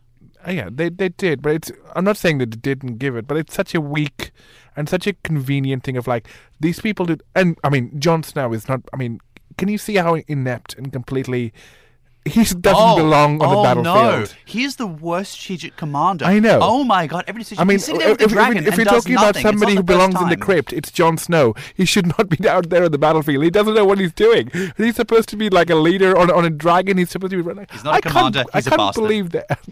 Well, he knows Jesus. he knows nothing. He knows nothing about fighting. Definitely. The thing about the Night King being defeated so quickly is that, you know, I've heard a lot, and I thought it made sense, of analysis of, you know, the Night King's army as being a metaphor for global warming. You guys had heard that kind of take before, right? Yes. That, you know, it's like this inevitable weather event kind of that, you know, that will take us out, like this force that sneaks up on you while we fight over petty, trivial political matters. But for then to it actually be something that's defeated so easily, it's like, oh, I guess this is just a corporate product designed to reassure people. It's the same way that kind of global warming type arguments are used to make Thanos seem deep in Avengers Infinity War, and then the ultimate solution is like what? What So the, like, what the punchy, liberals stabby, would stabby. yeah, and then it's like, what? I agree that what he did is wrong, but what? You're not going to take this moment to think, maybe that guy had a point to be so angry about energy use. Maybe we should put some of the Avengers' minds towards thinking about that, so we don't breed another terrorist like that, you know. But this universe is just like, nope, we punched the global warming king Thanos and Night King. You know, which is kind of Marvel and Game of setting Thrones up is the same thing. The main cast are essentially invulnerable unless their contracts run out. Yeah, which is essentially what now this is setting up, is the big battle is really between Cersei's army and Winterfell. That's fine. They'd be building that for the whole series. I know, but like, not really. I mean, she's not a villain. She's just there in King's Landing chilling. I mean, like, you know, you don't have to fight her. Like, I don't know. She still has some torture dungeons where there's a lot of people currently being tortured. She's a I know, pretty but bad like, person. so are so many dictators. It's you know, It doesn't make it excusable. It doesn't. Who gives you the right to go out there in somebody else's kingdom and like liberate? This is exactly the kind of Western morality that needs to be eradicated. All right. Okay. On the matter of Cersei's a terrible person. Endgame's the same. All right. You know, like, who gives you the torchbearer of morality to be Exactly. like, I need to go up there in somebody else's kingdom? You know, this is the exactly stupidity of like the Hussein and the Iraq wars and like in the comparing mass this to Iraq destruction. now. Okay. Oh, totally. Of course. Why not? I mean, it's the parallels. The Endgame same. is how they'd like to view the Iraq War. Okay. 2 points Not surprised. to the Night King. At least they get the Number Arabic one- right.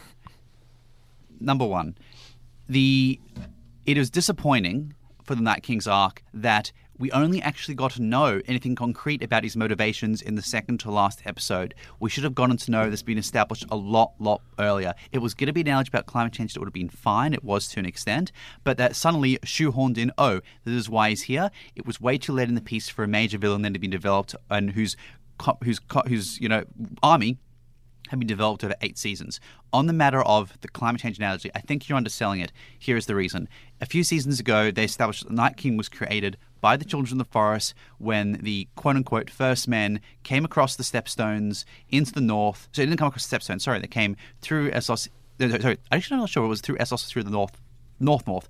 They came in and started wreaking havoc, which in and of itself is an analogy of climate change. The indigenous people who were there, destroying the natural resources, and response to the Children of the Forest created this. 8,000 years later, quote-unquote, the realms of men make their last stand as recompense for what was done so many years ago to fight off and defeat this menace that was created not by them, because of a terrible thing they did. So I think the climate change analogy, while it wasn't the core part of it, is still very apt and very relevant. And while the series will take criticism for Arya killing him off seemingly so simply, I think it is still, in that element, grand and sweeping and epic, and one of those epic things they've done in the series thus far, if not the most epic. It is epic, but if they could have waited a second more, Jon would have died, and that would have been such satisfying, because he's clearly just such an inept character in just general. Like, I don't know Use your dragon more, man. I know, but what is he doing? Daenerys and Jon just need to die,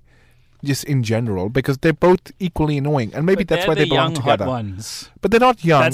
That's it. Firstly, I'm not sure if they're hot, but maybe that's just my sexuality. Arya But anyway, is but like until also, recently they're being not really that considered a young child. anymore. Clearly, What do you mean things have they're- changed. they're like the young hot 25? ones. What? But in this universe, of the main characters, they represent the young in our core demographic contingent. Oh, but also, Jon, once again, back from the dead. I mean, can he just should have just stayed dead? It's too much. You can't just He should have survive just- that too many times. Sam, as far as I think, has become that character as of this episode. The amount of times he just survived. Yeah, was in okay. this one. Also, Jamie. just getting wet again and again and again and I again. mean, they should just have a scene of Jamie and Brienne banging and then just get it over and done with, and then they could just die. Wow. They would just Jamie dying while he's having sex would be kind of cathartic because he was the one who pushed Bran. Yeah. Anyway, actually, it would have been coming full circle. But I hear Anyway. he just forgives Wow. that. Wow. I hear that Bran just he doesn't forgive goes, it. He "Yeah, it's says, but whatever. it brought you It made here. me-" It brought everyone here to this point. Yeah, But like, it was this such kind a of huge utilitarian argument for like a completely narcissistic act. Do you buy it? I don't buy anything. I'm a communist. No, But yeah, I mean, do you buy the Bran's reaction? argument? No, yeah, no. It was quite cheap. It was too quick a reunion. But also, like, for Bran has nothing to do 8 except seasons sit of build-up. around. It was too much. Yeah. There are all That's these- not. He's the three-eyed raven. What are you talking about? No, He but has like everything to do. I know, but like He has more there- powers than anyone else in the world. I know, but there's all these scenes about just Bran just steely-eyed and like waiting for a ramp to get out of Winterfell because there's no ramp, and he's just there in a wheelchair. It's really sad. Anyway, No, he's the three-eyed raven who's flying around different places and doing. he still needs a things. ramp. This the whole series is very. Yes, it's not. It hates disabled people. It just needs more accessibility in Yes, general it does. and representation in general. Just build a ramp. Yeah, and there's a lot of commentary on this by Tyrion about what was the the first season title, from the chapter from the book. It's actually from the line from the book, "Cripples, Bastards, and Broken Things." You know, they Yeah. yeah. I'm reclaiming that word How do you now. feel this show has Cripple and fared bastard. in the wake of George R. R. Martin being superseded? I don't think he's been superseded at all. I think people are as excited for ever more excited for the books. Actually, because now that we have the underwhelming ending with the Night King killing, they're going to expect George The R. R. book to Martin be to do incredible. something different, which he probably definitely will. Yeah, almost And, certainly. and so in a way, Game of Thrones seems maybe like the safe corporate version of the books. actually, hang on, maybe this is where the movie versions of the Game of Thrones have pulled off the ultimate coup. They've made an underwhelming TV series to make sure the books can finally supersede it, so they eventually can make Maybe more money. this is finally the boost that George R. R. Martin will need to just finish it already. Save the books. Like this Please. isn't what happened. This isn't what happened. Yeah. Um, Suddenly a sense of pride steps in. He finds the motivation. Well, chances are he's probably going to die before he's going to finish the series. So Yeah, there is but- Oh, always what? that. We hope that's a terrible we thing to hope say. not, We hope but not. it seems likely if he needs to have a turnaround, like see the light moment that makes him change his current pace. Pretty Right. much. I mean, Yeah. and also this is real life, so people don't come back from dead. They just stay dead. Um, So it's kind of nice. A few extra points It's not a on Marvel or Game of Thrones. I know. Thank God. a few extra points Which on are death. representations of the same the cultural show. tides. A few frustrating things. The move that Arya used to kill the Night King was taken from Rey from The Last Jedi. I'm thinking that scene in the throne room where she drops the lightsaber into the other hand and then slices the red guard in half. It's exactly what Arya did. The shot is even almost identical. The Dothraki at the beginning, who were just sent off to die, we had no idea how they died. We have no idea what threat they encountered. We have no way to reckon with this. The sequence at the end when it came to the tower scene where they were all running through and we actually had to deal with individual characters where Arya was running to the library, much better than anything else that occurred in the battle. That's true. I mean, that's the other thing. This is a long episode. This is probably the longest It is episode. 82 minutes and longest battle ever filmed. Yeah. And still, we don't get clarification where each character stands at the end of the episode. It's actually quite a unsatisfying episode in terms of what is the aftermath, what is the reckoning, where do each character stands at the end of this supposedly great battle for Winterfell. Is there a reckoning? Well, that's how it's kind of built the- up, and that's what is promised anyway. No, there isn't, but there are reckonings for the main characters who died, and by that I mean Theon, Melisandre, and Jorah. They're all in these huge redemptive arcs throughout the entire series. Jorah, who'd betrayed his homeland, and then Daenerys, and is now fighting with her on his homeland, and then passed I mean, away. he just doesn't get to bone her, and I feel sad about that. Theon, who That was his entire redemptive arc. He just needed to bone her. That's unrequited sexual tension. there was And more she to gets it. to He wanted to go back to Bear Island. That was what he wanted the whole time. He wanted to lay his bare hands on her. That's what he wanted to do.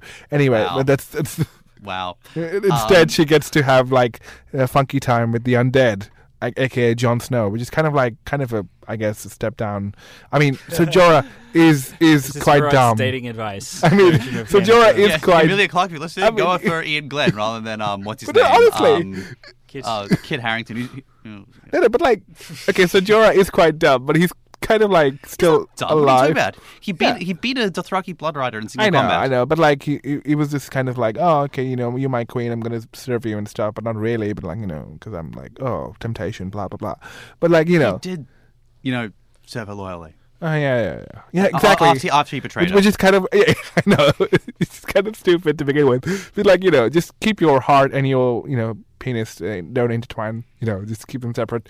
It's usually good practice. Steady advice, thank you.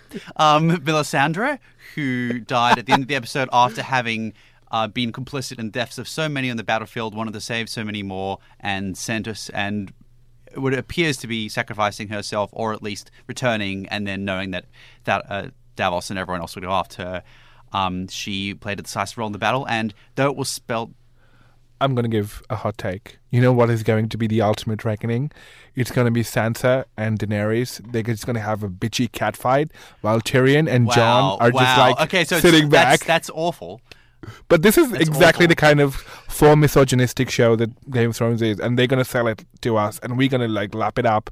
They're just going to be like, "Oh my god, you get the throne! No, I get the throne! You get the throne! No, I get the throne!" And actually, in the equivalent scene in the second to last episode, they have a very serious, very diplomatic discussion about this, which was very, very tense. The gloves will surely come off very soon. And wink, wink. Cue song. Sure. And the last one, redemptive arc, was for Theon Greyjoy. Bran spells it out a little too blatantly by saying, "You're a good man, Theon." It was the most foreshadowed death of the whole episode. We knew he was going to die, but he did die in a roundly epic way, charging the Night King. And it is interesting that he got such a redemptive arc after being a horrible person in the first season, after raiding the castle in the second season, and now coming full circle, as I think Jaime is on and has been on a similar trajectory for quite some time. That is the Battle of Winterfell. It is the most epic thing on television. It is on television now. Biggest marvel ever. And the second biggest thing to come out this week. What has been more hotly anticipated? Is it a Game of Thrones finale or probably from more people Marvel, but there's been more excitement around Game of Thrones. This episode left me cold. Wink, wink. Yeah, it was winter. Winter has come. No, it was just like, because the Night King, right? So it was quite icy. Anyway, and I wasn't moved as well, so it left me cold. Right. What did you think of Captain America getting his Peggy moment at the end of the movie? That was sweet. It was sweet, but I'd also thought it's sweet. Okay. And it is sweet, but it also is just robbing the character of his tragic backstory. It is. And also, his ass got more mention than Peggy Carter in the entire film. Yeah, Chris Evans, how do you feel about this? I know. Imagine that. A female character who's supposedly getting, I said to Virat that if this were about a female character, it would have been like 70s sexism.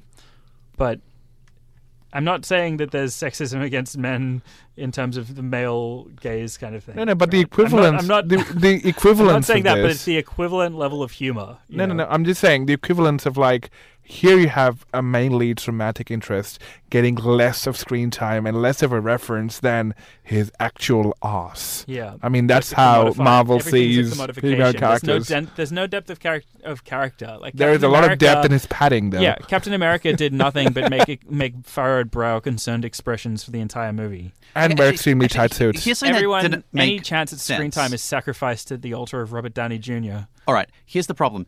The scene, the reference first comes off, if memory serves me correctly, is the scene where Iron Man is in the penthouse at the end of Avengers and he makes a comment about Captain America's ass. Is that right?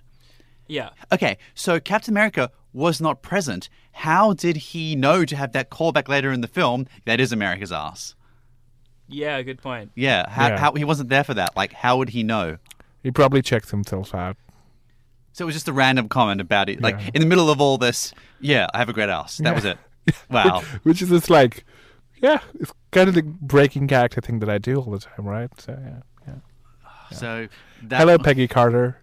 And that's why you fell for me, right? Because of my ass, right? Yeah. And that was America's Ass, Avengers Endgame. And in cinemas now. Game of Thrones on TV Game now. Game of Thrones also America's Ass. Stay tuned for Look more. at it and love it. Admire it. Yeah. It's the best because it's the biggest. Critiqued by the most powerful. By Australia's ass is, a.k.a. Glenn, Chris, and me. And next up, we have our interviews with Jeffrey Gardner of Cinema Reborn, Dr. Enda Murray from the Irish Film Festival, and Sean and Dave, who are the directors of the first couple of films screening, Unquiet Graves and Dublin Old School, at the Irish Film Festival.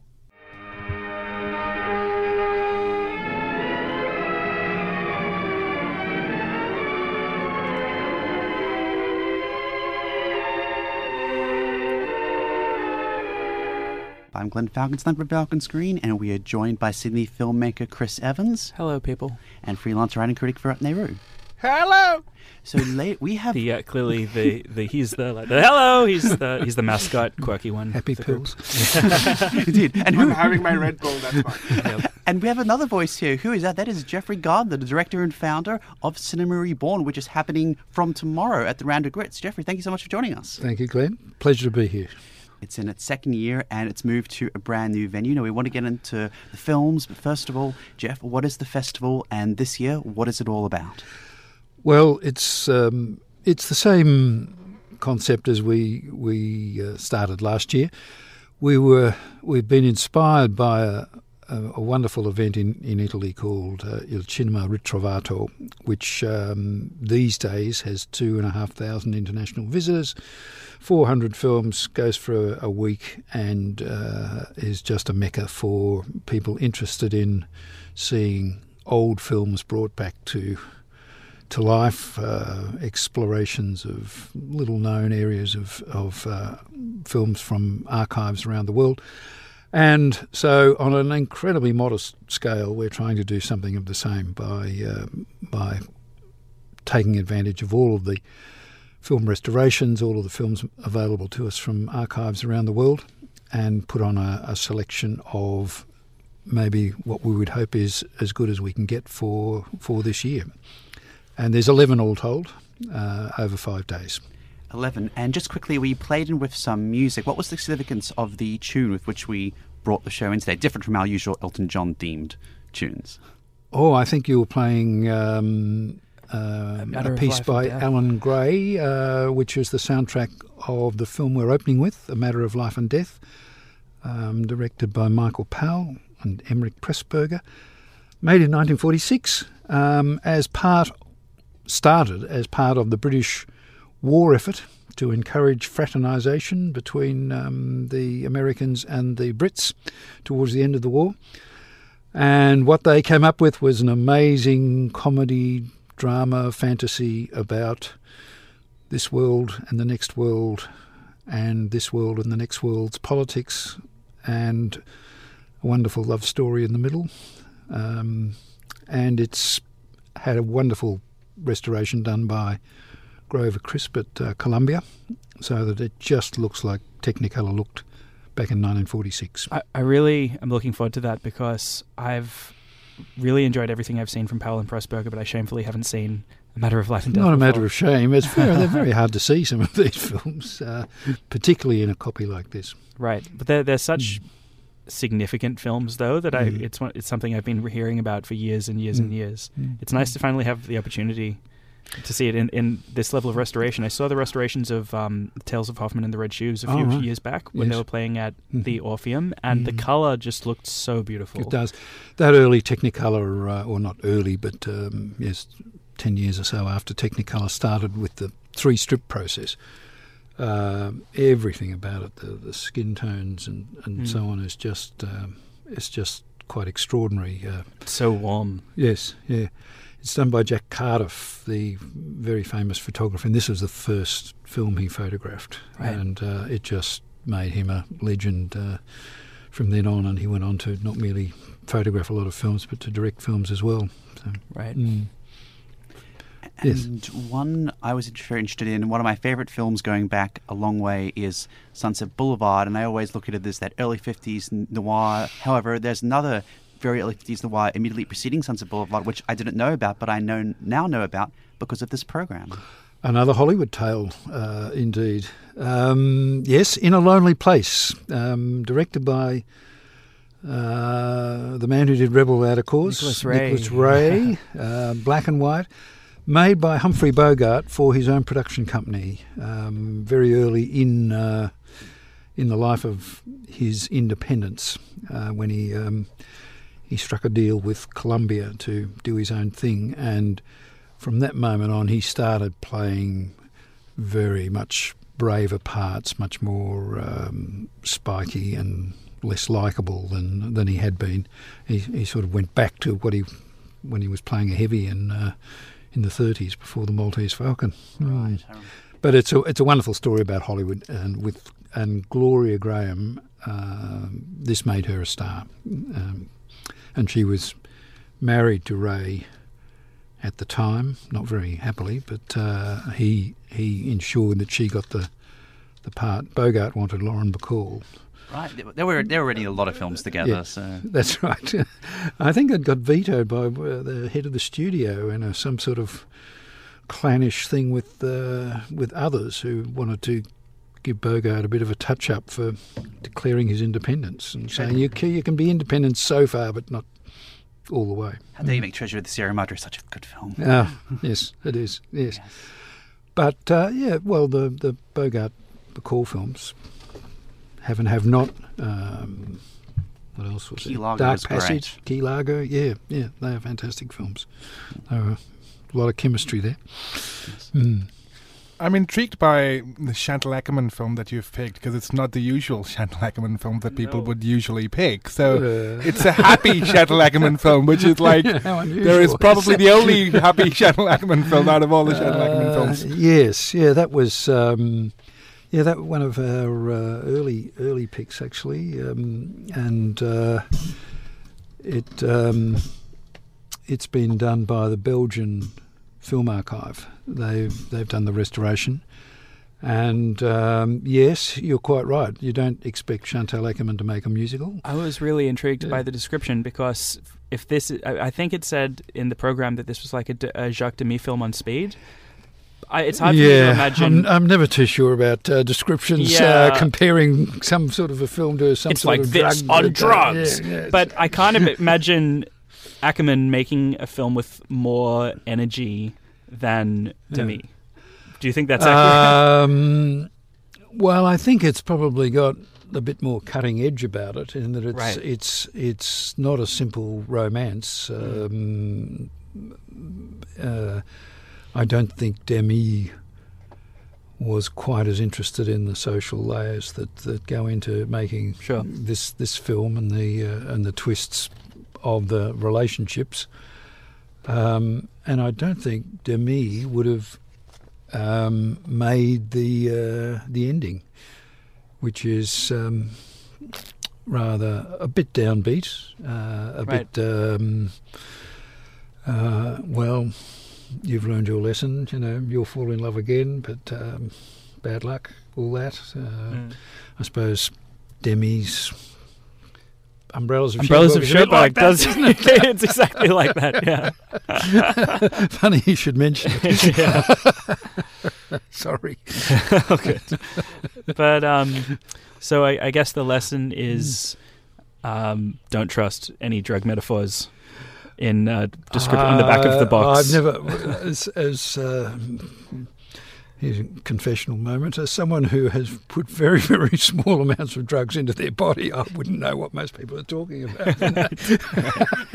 I saw this, I'm like, I don't know, I'm going to go with one of the low-key black and white ones. I think maybe an aspirin. It's like a matter of life and death on aspirin. Yeah. We're a Red Bull, so that's like our limit in terms of what we're ready for. Yes, I'm close to that too, yes. Imagine if Jacques Demy drank a Red Bull. Yes. Yeah. But it's very easy, very easy sort of thing that film reviewers and critics do. I love these little prefab phrases. That thing, yes, of something. It's like something on acid, or it's like something on dope. But also, actually, Chris, that's an interesting point. I can't actually imagine Jacques Demy on Red Bull would be more energetic than he actually was in real life anyway. Yeah. So, is that even possible? That's already, peak energy. Yes. A Red Bull would not have any difference. Also that period, anyway. Yeah. But, yeah. How did... another film I wanted to ask you about was Wonder, the Barbara Loden film. It's probably the only significant film she directed, right? But the only film she directed, right? Yes.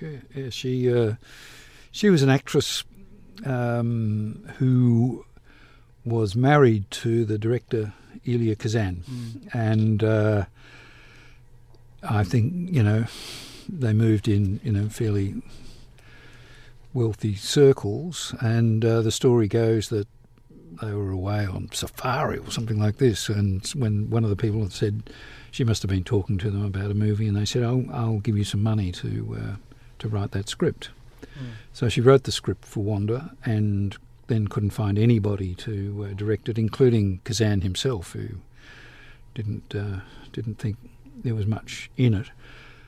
And so someone else came forward and they made the film. She made the film and starred in the film. And they went out to the back blocks of Pennsylvania to make it.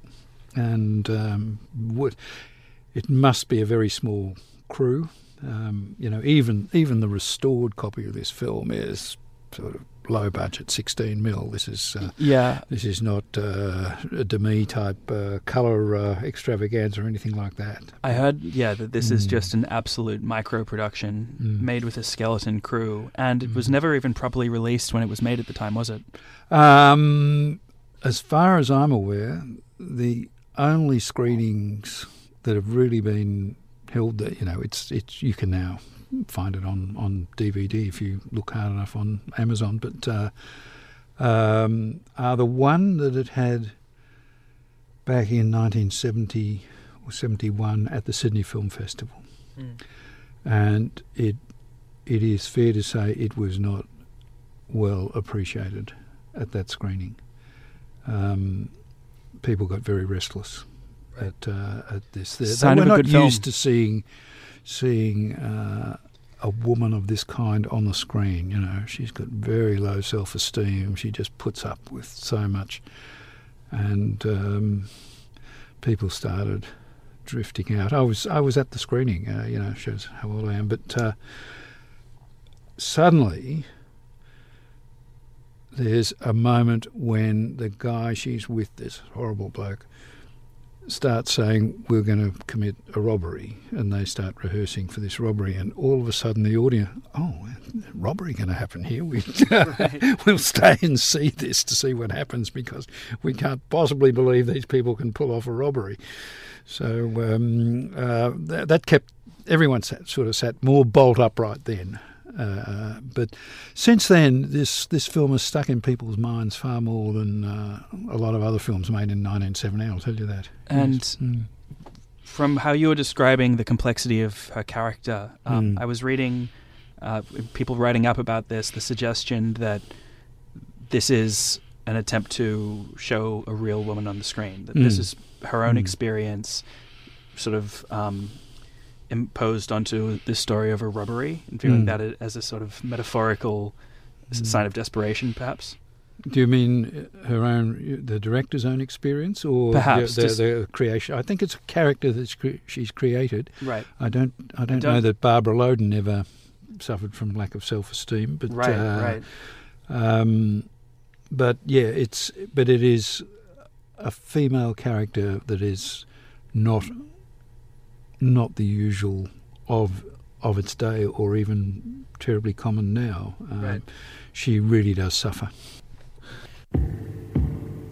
Join me on Saturdays from 8 p.m. for Keeping Score. My name is Leah, and each week we'll unravel the soundtracks and musical scores from some of our favourite movies. The soundtrack to your Saturday night. Keeping Score on 2SER 107.3. We are back with Jeff Gardner from Cinema Reborn. We're just kicking off at Afters tomorrow, Thursday. No, it's at the Randwick Ritz. Sorry, what did I just say? Afters. Yes. Whoa! Well, this gives us a perfect opportunity to talk about the change in location. Yes, this year. It does. That was perfect. Yes, this was deliberate, I see. Yeah. Well, yes, Afters, we had some difficulty with Afters, and in fact, we had just about given up on holding a festival this year. And right after that... I remember getting your email and just thinking, no, this just started. It's great. I'm not seeing any of these films anywhere. Yeah. I was over, just no. But we've had good news. Yeah. And by chance, Eddie Tamir, the Melbourne theatre owner, had just bought the Randwick Ritz. And one of our committee knew Eddie and got in touch with him. But we really only went to talk to him about 2020. We just thought we can't do this. It's fallen in a heap. Eddie then sort of gently probed where we were up to, and what we told him was that we were in the hole for about $8,000 worth of film rental that we'd already paid. And at that point he said, well, what happens if it doesn't go on? And I said, well, we're not getting much in the way of answers to our emails about can we get our money back. So we may well have done our dough. And he said, let's do it. And he stood up, very, very sort of, formally, held out his hand, made me stand up. He said, done. And that was it. Wow, And, that's great. Good on him. we had the whole thing back on the road within 24 hours, really. I think we were sending out the next email saying, oh, hold, reset. And we had to limit what we were doing because AFTRS has got fantastic equipment for 35mm archival screenings, which the Ritz doesn't have. And AFTRS can play everything to a beautiful picture quality, from a USB stick to all sorts of odd files. They have really, put a lot of money into their projection equipment, and the Ritz is a commercial cinema. It has sort of standard things for digital cinema packages, and so we were thinking of maybe 20 films, but we've had to halve that to about 11, and we would have been screening sort of day and night. But anyway, we're happy to do this because the films we had to pay for were the sort of the key films, the thing that the whole thing is built around, not the smaller events, the little curios and so on that we did last year. But we're more than happy with where we've landed. Wonderful. And for listeners who may recognise the name, Eddie wants to go to Melbourne as well, so we'll have to think about that. That's excellent news. Yes, Eddie Being is. a touring festival would be great. What I'm saying is, please don't leave Sydney. Yeah, don't leave Sydney. Eddie, listen, don't leave Sydney. No, well, we operate almost because Sydney doesn't have the sort of regular Cinematheque screenings that Melbourne has. They don't have the a bunch of volunteers who put a program together of maybe 100 films a year that the Melbourne Cinematheque does, and That's exactly right. yeah. So we're almost filling a very small vacuum in that. And, I think the situation for seeing classic films in a cinema environment is actually much worse now than it was 10 years ago. I think so too, but I think this is one of the things that's rejuvenating that, and it's wonderful to see. And just for those who might have recognised the name Eddie Tamir, Eddie was on the show last year. He is also the director of the Jewish International Film Festival and was interviewed in regards to that program as well. Right. But it's really good that, Cinema Reborn and other kind of festivals are trying to bring back, movie culture as such in Sydney, because otherwise it's just me and Chris and Ian hanging out at a film club in Darlinghurst. I'm sitting right here. Glenn is like, he comes and goes. He's more of a participant. We are the torchbearers. It only takes so much black and white. But do you think that Cinema Reborn, or is part of the reason you run Cinema Reborn to add to the culture, to keep the community of film going in Sydney? Well, it's there's so many sort of little reasons why you do something, but certainly, yes, it is an intention to wind up the cultural thing. So that your listeners can see, I'm holding up the copy of our program that will be being printed as we speak.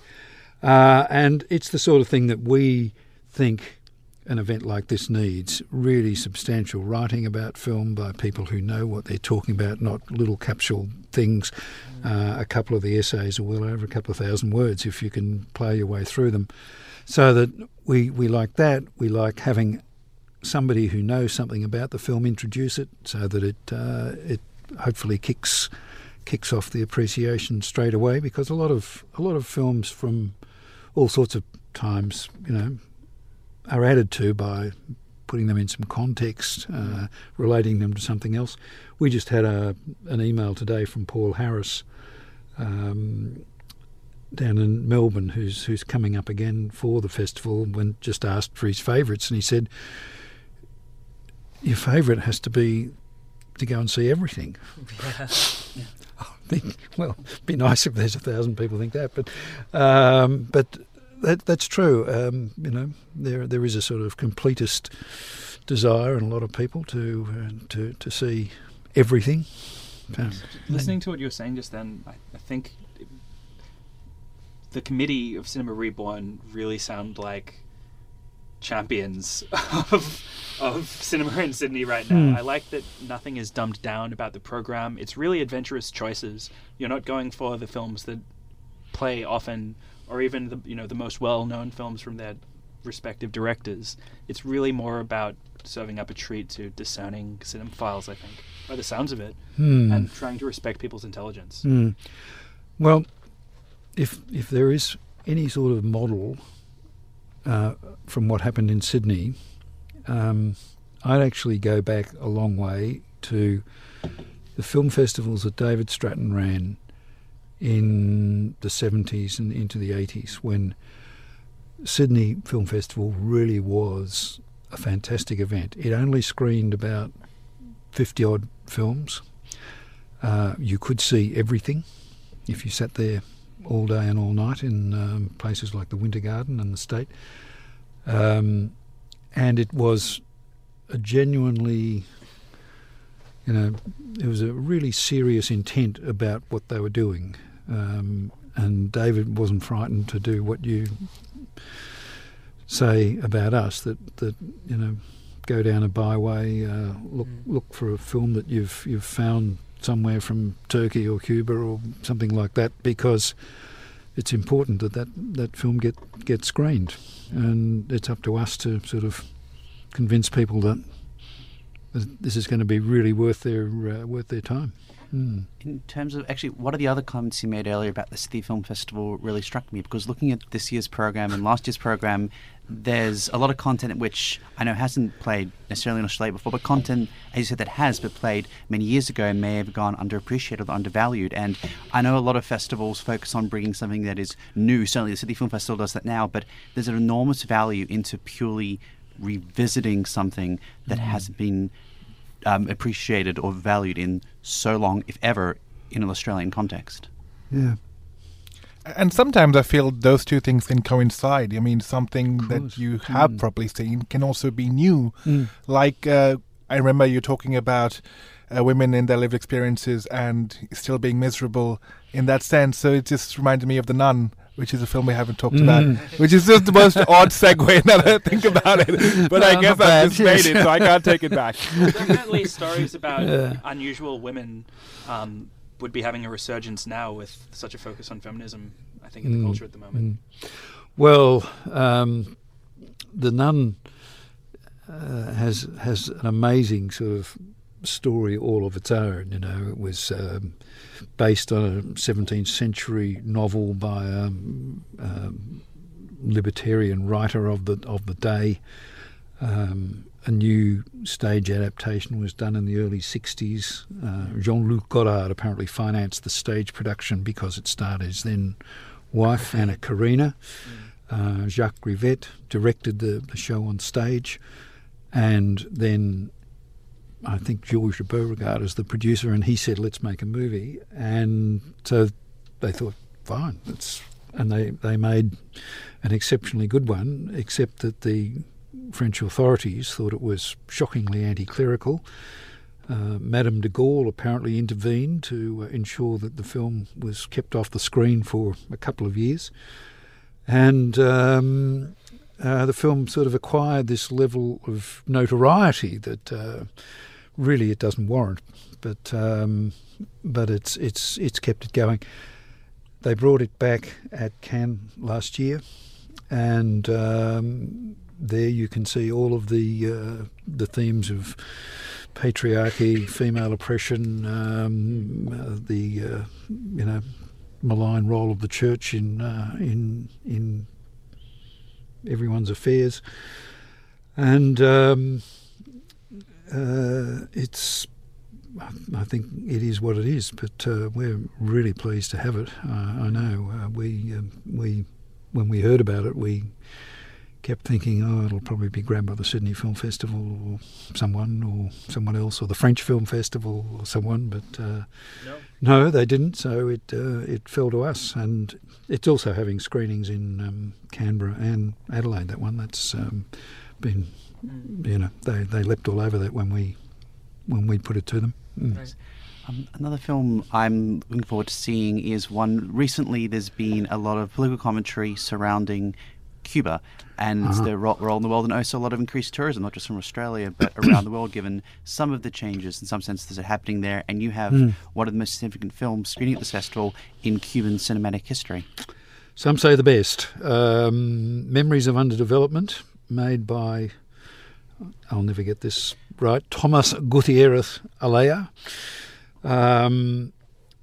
Probably the finest director that Cuba produced. He made about a dozen features, but this one is quite remarkable. It's set between the time of the Bay of Pigs and the Cuban Missile Crisis, and it focuses on this well-to-do Cuban businessman who is just completely lost as the revolution overtakes him, and his friends and family all leave. For some reason he stays, and it's a very, very sophisticated discussion about what the revolution did to the middle classes and how they reacted or didn't.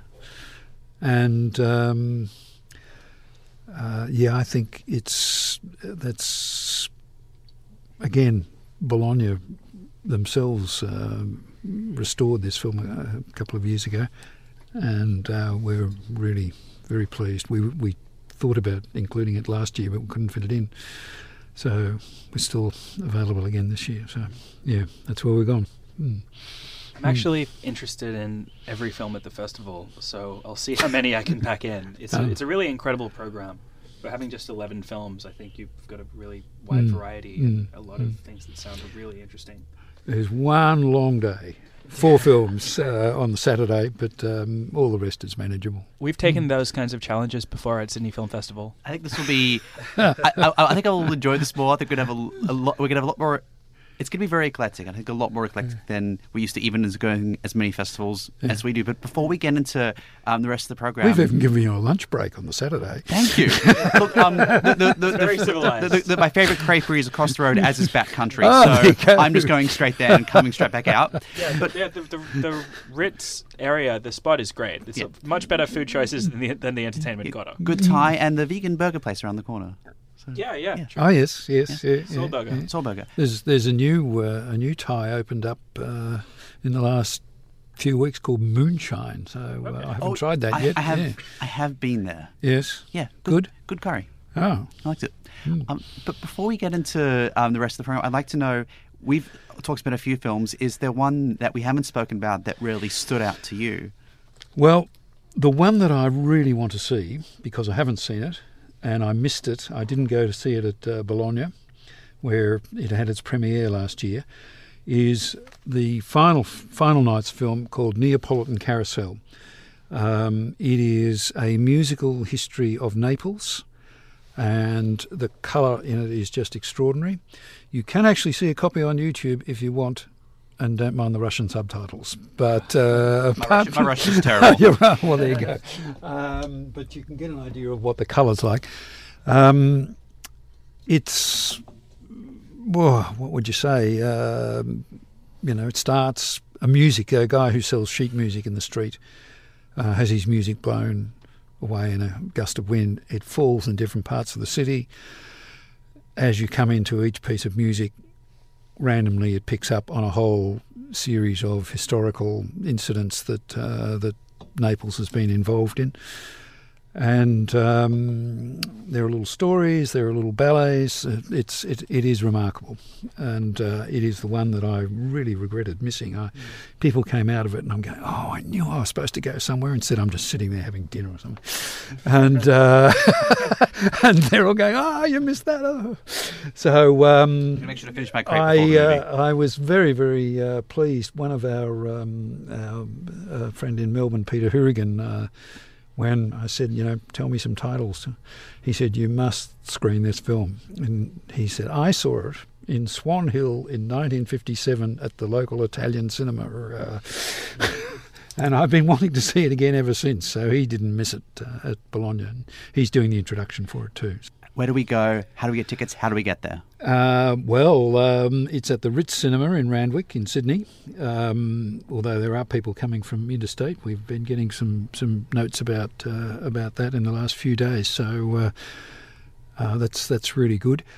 It starts on Thursday night at 6:30, the first film. Then there are a couple more on Friday afternoon, Friday evening.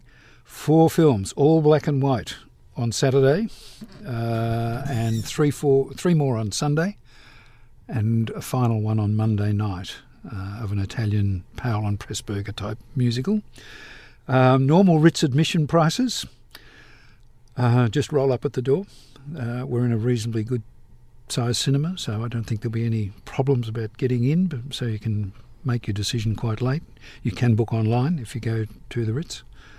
And I always say seniors $10 because our audience seems to have a lot of seniors. I'm pretty sure a lot of young people will be very excited to see these films as well. That would be nice. Let's hope. Yes, Maybe that would be nice. There are student concessions, of course. So yes, but yes, there are 11 programs, and all of them introduced by people with some good, intelligent thoughts.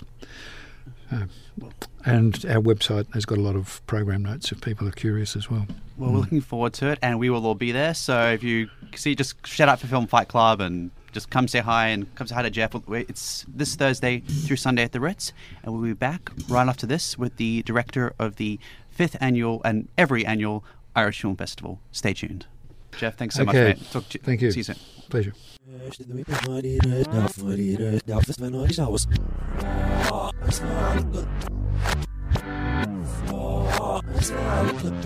Welcome back to Film Fight Club, and we are talking all things Irish Film Festival. It is the 5th annual Irish Film Festival. Kicks off tonight at the Penrith Girls Club, and then tomorrow through Sunday at the Chevelle Cinema in Paddington.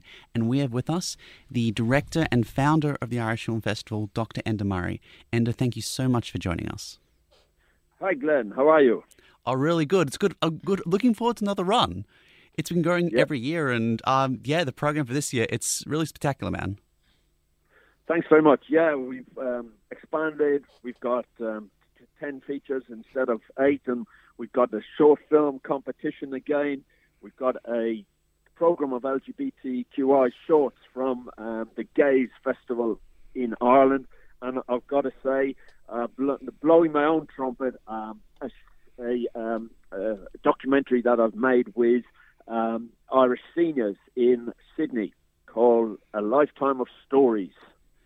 This is one of the first, not the first, Australian-produced film that is screened at the Irish Film Festivals. Is that right?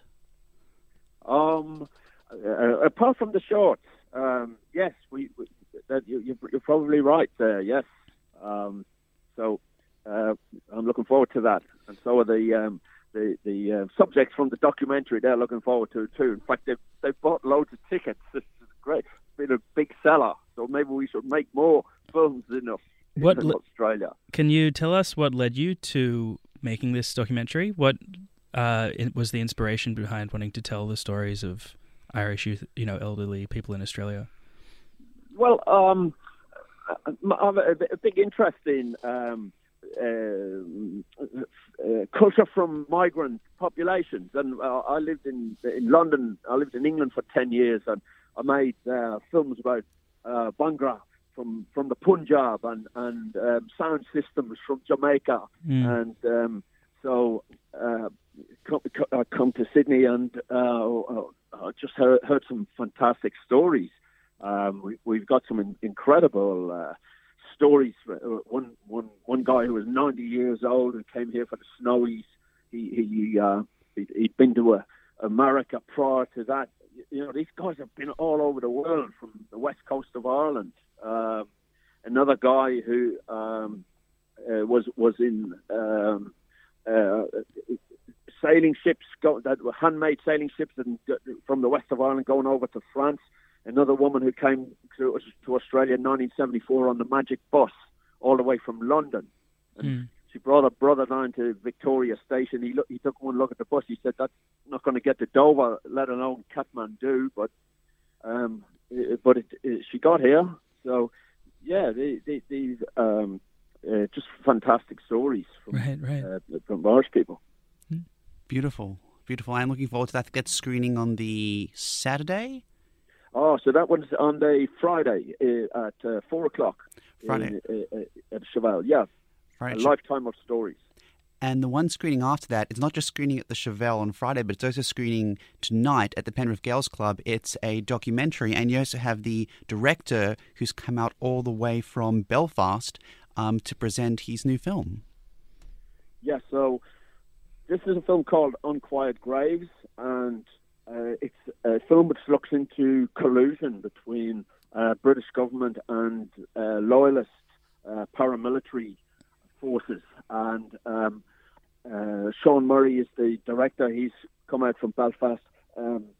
Sean, in the documentary, raises the possibility that more than 120 people were murdered in the years 72 to 78 by these gangs, and possibly with the knowledge of the British government. So this is it's really a contentious issue. It's been causing a lot of headlines in Ireland. And Sean's on his way, after Australia's on his way for a tour of America with the film. So it's a very important issue. Northern Ireland has been in the news again. There's quite a lot of tension there caused by the Brexit. Yes. And so this is a really timely film to have at the festival. The other opening night gala film at the opening on Chevelle sounds like a sort of change of pace from that. Float Like a Butterfly, by the sounds of it, a sort of gritty social realist but inspirational boxing story about a teenage girl. Would you say that's an accurate description? No disrespect, but probably not. I wouldn't say it's gritty. It's interesting. It's actually, I would say, more inspiring than gritty realism. So it's set in 1972, so it's a period piece, and it's a film about a young traveller in Ireland. Gypsy children, the name that they prefer is travellers. So it's about a young traveller who wants to be a boxer, and she's battling against the discrimination against her community in Ireland, because certainly at the time travellers were very much on the outer. But then she's also battling kind of a gender issue with her dad, who's a very traditional guy, and wants her to get married. Exactly. Right. Yes. But it's fantastic performance by Hazel Doupe, and a great debut by Carmel Winters, the director. And these are the guys that made Sing Street and Once. Right. They have got a really solid track record of making films that have got a message, but they're entertaining, and they're great films to watch. So I think it's going to be a perfect opening night. It does sound like a crowd pleaser. It is, yes, and I think Hazel Doupe's got a bright future. It's a great performance by her. Well, if Sing Street and Once are anything to go off, then it's going to be an excellent film. I am looking forward to it. I will be there. I'm very much looking forward to the open night party on Thursday. Another film I'm looking forward to is you also have a director who's come out all the way from Dublin for a film he has produced and directed about two long-lost brothers, and which goes quite into well, I just spent some time in Dublin myself. This isn't an element of Dublin that I got to know, but I think our audiences will very shortly be exposed to. Yeah, so Dublin Old School, based very much on the illegal rave scene in Dublin in the early 90s. It was kind of a wave that was sweeping Europe, and Dave Tynan is the writer-director, and Dave comes from a kind of a stable of creatives who have been doing some great stuff in Ireland, marrying up film with theatre, with club culture. So they're doing performances, theatre performances at music festivals, running stages. And I think it's a really interesting area. I'm a music nerd myself, and I've got to say I did spend some time at various raves, both legal and illegal, back in the 90s. So Nice. This is an area that is close to my heart. The scene seems to be coming back in the UK now, and definitely coming back in Australia. So it's timely for a retrospective look at that period, I think. Yeah, absolutely. And I live in Marrickville, and I don't think there's a weekend goes by where I don't hear the boom, boom, boom. Of the parties, and they are very much of their time. The lockout laws and the general kind of attitude to young people Having fun exists today. God forbid. We had it back in I remember while in England they actually tried to legislate against techno music. Oh God! Believe it or not. As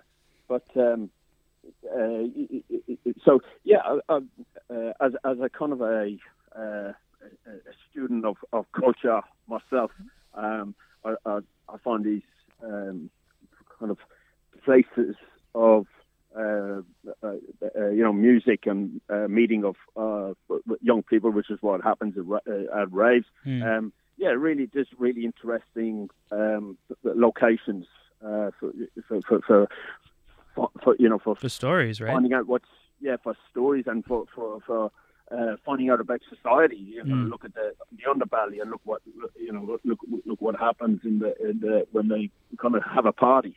Yeah, I definitely agree with you there. And on that note, so to some degree, there seem to be a lot of films that touch on music. Another one is The Drummer and the Keeper. Not, the lead character is a drummer. It sounds like music is more tangential to that kind of story, and that one's more about. Reading the description, I thought this sounds like it's a drama about manipulation. I could again be totally off the mark. My track record so far hasn't been good. Look, the Drummer and the Keeper, we tried to actually get this last year and we couldn't, so we're really happy to get it this year because it's, I think in terms of a crafted drama, it's a fantastic film. It was written and directed by a guy called Nicky Kelly, who was lead singer with a band called Fat Lady Sings back in the 80s in Ireland when I was doing gigs myself. We put on gigs back in Drogheda, and I think his rock and roll sensitivity really comes through. It's kind of based around music. But it's got a lot of light and dark, and I think that's what I really liked about it. That it's got funny bits, but it works really well in terms of what it's trying to say, and it you could watch it on a couple of different levels, which I always think is great for film. I found it interesting that the two leads of this are somebody who's really suffering from bipolar and somebody with Asperger's syndrome. Yeah, I suppose it looks on paper like it might be worthy, but boring. Yeah, I wondered how and this is going to be handled. No, it's actually not, because I think it's handled really well, and I think the young guy, particularly Christopher, who has the Asperger's, is a fantastic performance, and it's very funny and a very enjoyable film. I like it. How you said it sounds like it's going to be worthy. I would prefer the approach of letting people be people rather than, going for almost like that Oscar bait kind of vibe, like we are making a movie about issues. Yeah, absolutely. It doesn't shy away from the problems that the guys have, but I think it presents them as people, as very rounded characters. Right, that they have flaws, and I think at the end of the day we all have flaws. Yeah, it sounds like what did Leonard say? There's a crack in everything. That's how the light gets in. Right, and I love that quote. So Leonard Cohen. Right. So yeah, it sounds like a really interesting film. It is. It's really well put together. Nicky Kelly, he spent a long time in advertising after he packed in his rock and roll singing, and he's been around. Yeah, it's just a really well put together film. And another one I'm quite looking forward to, I think it's screening on the Sunday. I just spent one of the best months of my life in Ireland. It was my second trip there, and some of that was spent in County Clare and just south of County Clare in Dingle. And what I learned in Dingle, something I didn't know, was that there is an amazing surfing culture in Ireland. And I was really excited to see that there is a film that covers this in quite some detail. Yeah, and this is Between Land and Sea, and it's set in Lahinch in County Clare. It again, really interesting kind of social context. Like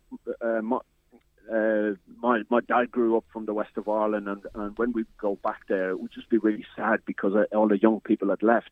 But there, about 25 years ago, people started getting into surfing, and these guys who are in this film Between Land and Sea are actually professional surfers who've come back to Ireland after being on the circuit, international circuit.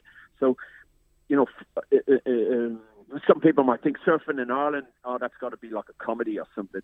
But no, these guys are the real deal. And there's a wave that comes in underneath the cliffs of Moher, which are these, I think they're about 300 meters sheer drop into the sea. And there's a wave that comes in, which has got to be like 8 or 9 meters high. Sorry, I'm not a surfer, but they are very, very big and very scary. And these guys have to go out and, at the back of what do you call these little motorboat scooter things, they have to be towed out. And if they don't do the wave properly, they end up getting smashed. So it's just some fantastic photography. Of course, they've all got wetsuits because it's bloody freezing.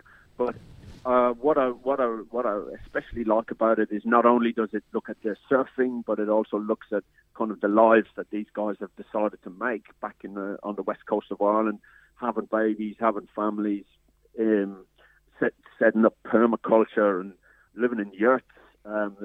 They're full-on hippies in some way, but it's come through the surfing type of culture, which is something that I've connected with in Australia. That idea of you can tell people who are really into their surf because they've got that connection with nature, and they appreciate what nature is all about. And it's that kind of wisdom that you find with people who are into their surfing, kind of zen.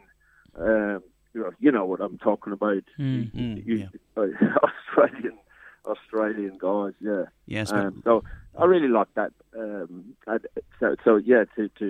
have an Irish surf movie in Australia It's really good. And Ross Whitaker, the director, has just gone on to make a fantastic film with Katie Holmes, the Irish boxer. So the directing in this documentary is really good. Great. Beautiful. It sounds, yeah. And we've talked about a number of films that we're excited to see, but what we haven't asked you is, from the films we haven't raised, is there one that particularly stands out to you and that you're particularly excited to present to audiences? I really like the No Party for Billy Burns, which is a very cheap, really low-budget film made in a very small town on the border. And it's kind of an absurdist tale about this young guy Walter Mitty character. He wants to be a cowboy, he comes from County Cavan, so it rolls off the tongue, a Cavan cowboy. But I used to read a lot of poetry by Patrick Kavanagh a long time ago, and this kind of reminds me of it's like Patrick Kavanagh in a Stetson, this kind of small town craziness, and who really captures the small town atmosphere in the film, and it features a lot of locals, pretty much I think playing themselves. But I suppose that that's the kind of filmmaking that I come from, kind of grassroots and community.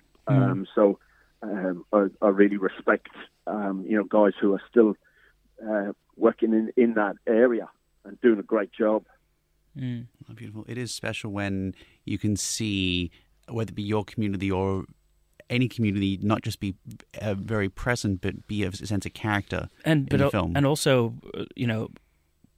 a strong artistic collaborator with the filmmaker, right? It sounds like this is really an effort by the town, both in terms of the production and putting in their efforts to be in and place out their locations, to the filming. Yeah.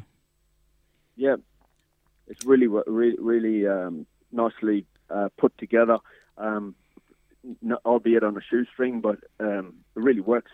It's got some great moments. Could be a director to keep an eye on. Absolutely, Padraig Connolly. He's actually the winner from last year of our short film competition last year. Where, yes. And again, it was that same kind of tone, and it was someone who's an outsider in a small town. You're Not a Man at All was the name of his short film. So definitely a guy with a lot of talent, Padraig Connolly. I had a strange experience last year with that. That was one of the few sessions I missed, but I was go-karting with a friend of mine, Al, who is from a small town just north of Kilkenny, and he was apparently staying with the winner of the short film competition. So I heard about it during the session out in near Blacktown. It's like, oh, my mate won the short film award, the Irish Film Fest. So I'm sorry I didn't get to see that session, but I am looking forward to seeing his film this year. I think that's on the Sunday. That's correct, yep. No Party for Billy Burns. No Party for Billy Burns. We want to go to the Irish Film Festival. Where do we get tickets? How do we get there? So, irishfilmfestival.com.au.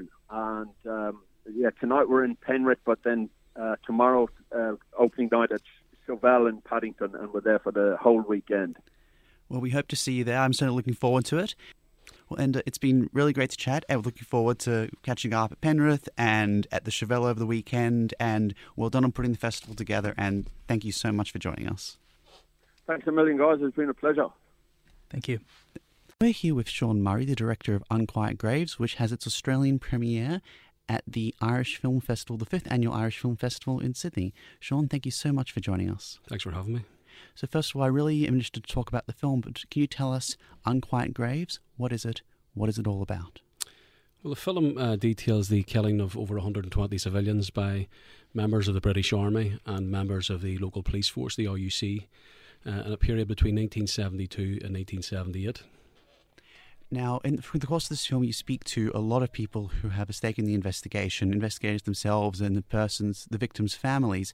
How did you go up getting access to such a plethora of individuals from such a range of walks of life? Well, it was lucky in the sense that I began to work with the two human rights groups, the Pat Finucane Centre and Justice for the Forgotten. So they had already gained access to a lot of the victims and survivors who were interviewed in the film. And once I'd made inroads there, I'd met a lot of the families almost 4 years ago. And really the project snowballed from there. So it was 4 years in the making. 4 years in the making. It's a huge investment, and obviously the story is, while it's been developing for decades, is still, as we see in the film, very much an ongoing tale. Well, it is, yes. It's very central to the whole legacy debate around the conflict. We're over 10 years from the Good Friday Agreement, which was the peace settlement in the north of Ireland. And the biggest issue around peace at the minute is how narratives that look at the conflict. So basically this film is a rebalancing of the narrative of the conflict, because everything that was seen through broadcast media was seen through the prism of a terrorist campaign. But there's two communities. One community were afforded that word terrorist, as in, terrorist armed groups, but state terrorism was never recognised. It was whitewashed, and broadcast media. There's a monopoly of victimhood that was there during the conflict and still exists today around the legacy debate. If you were a victim of state violence, you were never afforded that same platform, and these films debunk those old myths and bring those the voices of those victims to the fore. Because what I found really interesting, it doesn't just talk about individual perpetrators of some of these acts. It talks about persons up the chain of command, and many persons in the film speak to how high this actually goes. Yeah, well, it's very, very difficult to pinpoint who at the top were involved, but there's certainly that the heads of British military intelligence were definitely involved in wide-scale collusion in the murder of innocent Catholics during the conflict. And what I do is I give a colonial context in the film, and I look at issues around Latin America, etc., and Britain's colonial role in the former Middle East, where Frank Kitson, in his book actually, where he would have used the words, "You need to poison the water to remove support within these communities." So basically the plan from the Kitson's plan when he went into Ireland, which he had used in the Middle East, was to go in and used armed groups, right-wing armed groups, to murder innocent people, so that those communities where these innocent people were killed would remove support for the IRA. But I mean, violence begets violence, and what happens is that's counterproductive, and it's also immoral. Absolutely. And I was going to say this question till later in the interview, but I did note that in the past, I was just in Ireland myself, and there is a lot of discussion about what is happening in Northern Ireland. And also in the last week, we have seen a couple of weeks, tragically, a journalist of my own age who was killed in the north. And from this perspective, what do you believe that your film has to show us about and teach us, or can reflect on what is happening in Ireland and Northern Ireland today? Well, the major debate around my film and films like mine is that people would say, why are you dragging up the past? Why are you looking at historical issues here? You're dragging up the past. These things need to stay in the past so we can move on to the future. But I argue differently. What I say is that, and the film tells us, is that we need, for a younger generation, to learn about the past. They need to see how bad it was, how close we were to civil war. And we need to learn the lessons of the past to move into the future. We can't leave those skeletons in the closet, because those issues can reignite. And the death of young Lyra McKee, the journalist who was killed last week, just gives an indication of how close we can come to becoming involved in a conflict again. Now, as has been discussed, you spoke to a lot of interview subjects throughout the film, but there's one who you went into quite some detail with who really stood out to me. It was someone who appeared at least a number of decades ago. Sympathies appear to be on the other side from many of the others you interviewed, certainly the victims' families. I think the interview might have taken place around Cape Town. That's the whistleblower, John Weir, yeah? Yes. John Weir was an ex-policeman who was involved in the killing of a young Catholic called William Strathern. It was called the Good Samaritan killing. And what they had done, the gunmen had called in the man's house in the middle of the night and said they had a sick child and could he open the door to help him. And he opened the door and they killed William. And the thing about John Weir is that he was a policeman at the time, and another policeman that was with him was a man called William McCaughey, who's now deceased. The thing about this killing was that John Weir and William McCaughey were jailed for that killing, but they weren't the two gunmen that called to the house. The two gunmen were special branch agents. One was a leader of the Glenanne gang, which we detail in the film.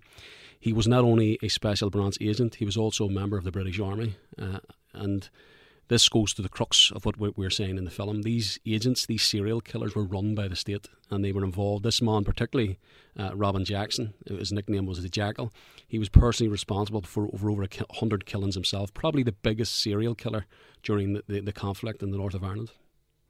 Now, Sean, the film had its Australian premiere last night at the Penrith Girls Club. Will screen this Friday night.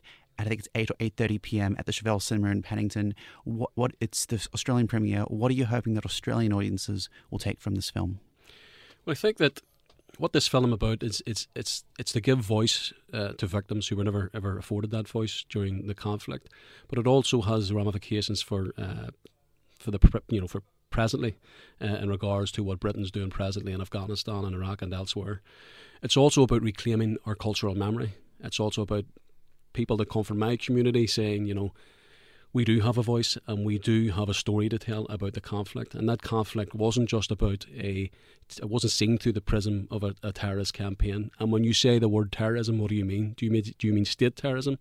Because we know the communities that I come from were victims of state violence, and all they want to do is have the same, or be afforded the same voice as those who were afforded during the conflict by broadcast media, etc. Absolutely. Sean, thank you so much for bringing your film here, and thank you so much for your time. Thank you very much. Thanks.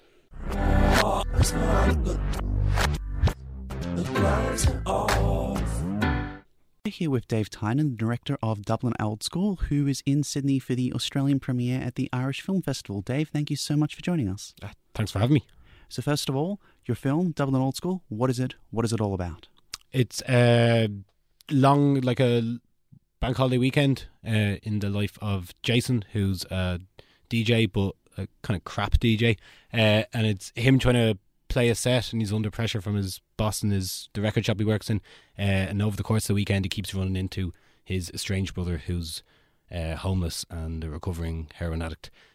So it goes between kind of Jason pinballing around town, and then he seems to be kind of inextricably drawn back to the brother, and they have bad blood, and it's about those two kind of modes, and then they come to a head. Yeah. Now, speaking of the shooting experience, I just came back from Dublin, so I recognise a lot of locations in this film because you filmed it within the city centre. It was incredible, just the access you got to so many central parts of the city. Yeah. Access suggests that we're kind of there's I don't know, that we have more control over it than we did. But that's always been the stuff that I've done. I've always liked kind of location shooting. That's shooting to me, going out onto a street and putting the camera on the street. You can't really fake that. It presents a load of difficulties, but if you want to shoot in town, if it needs to look like town, and this one did, then you gotta turn up on the street. Yeah.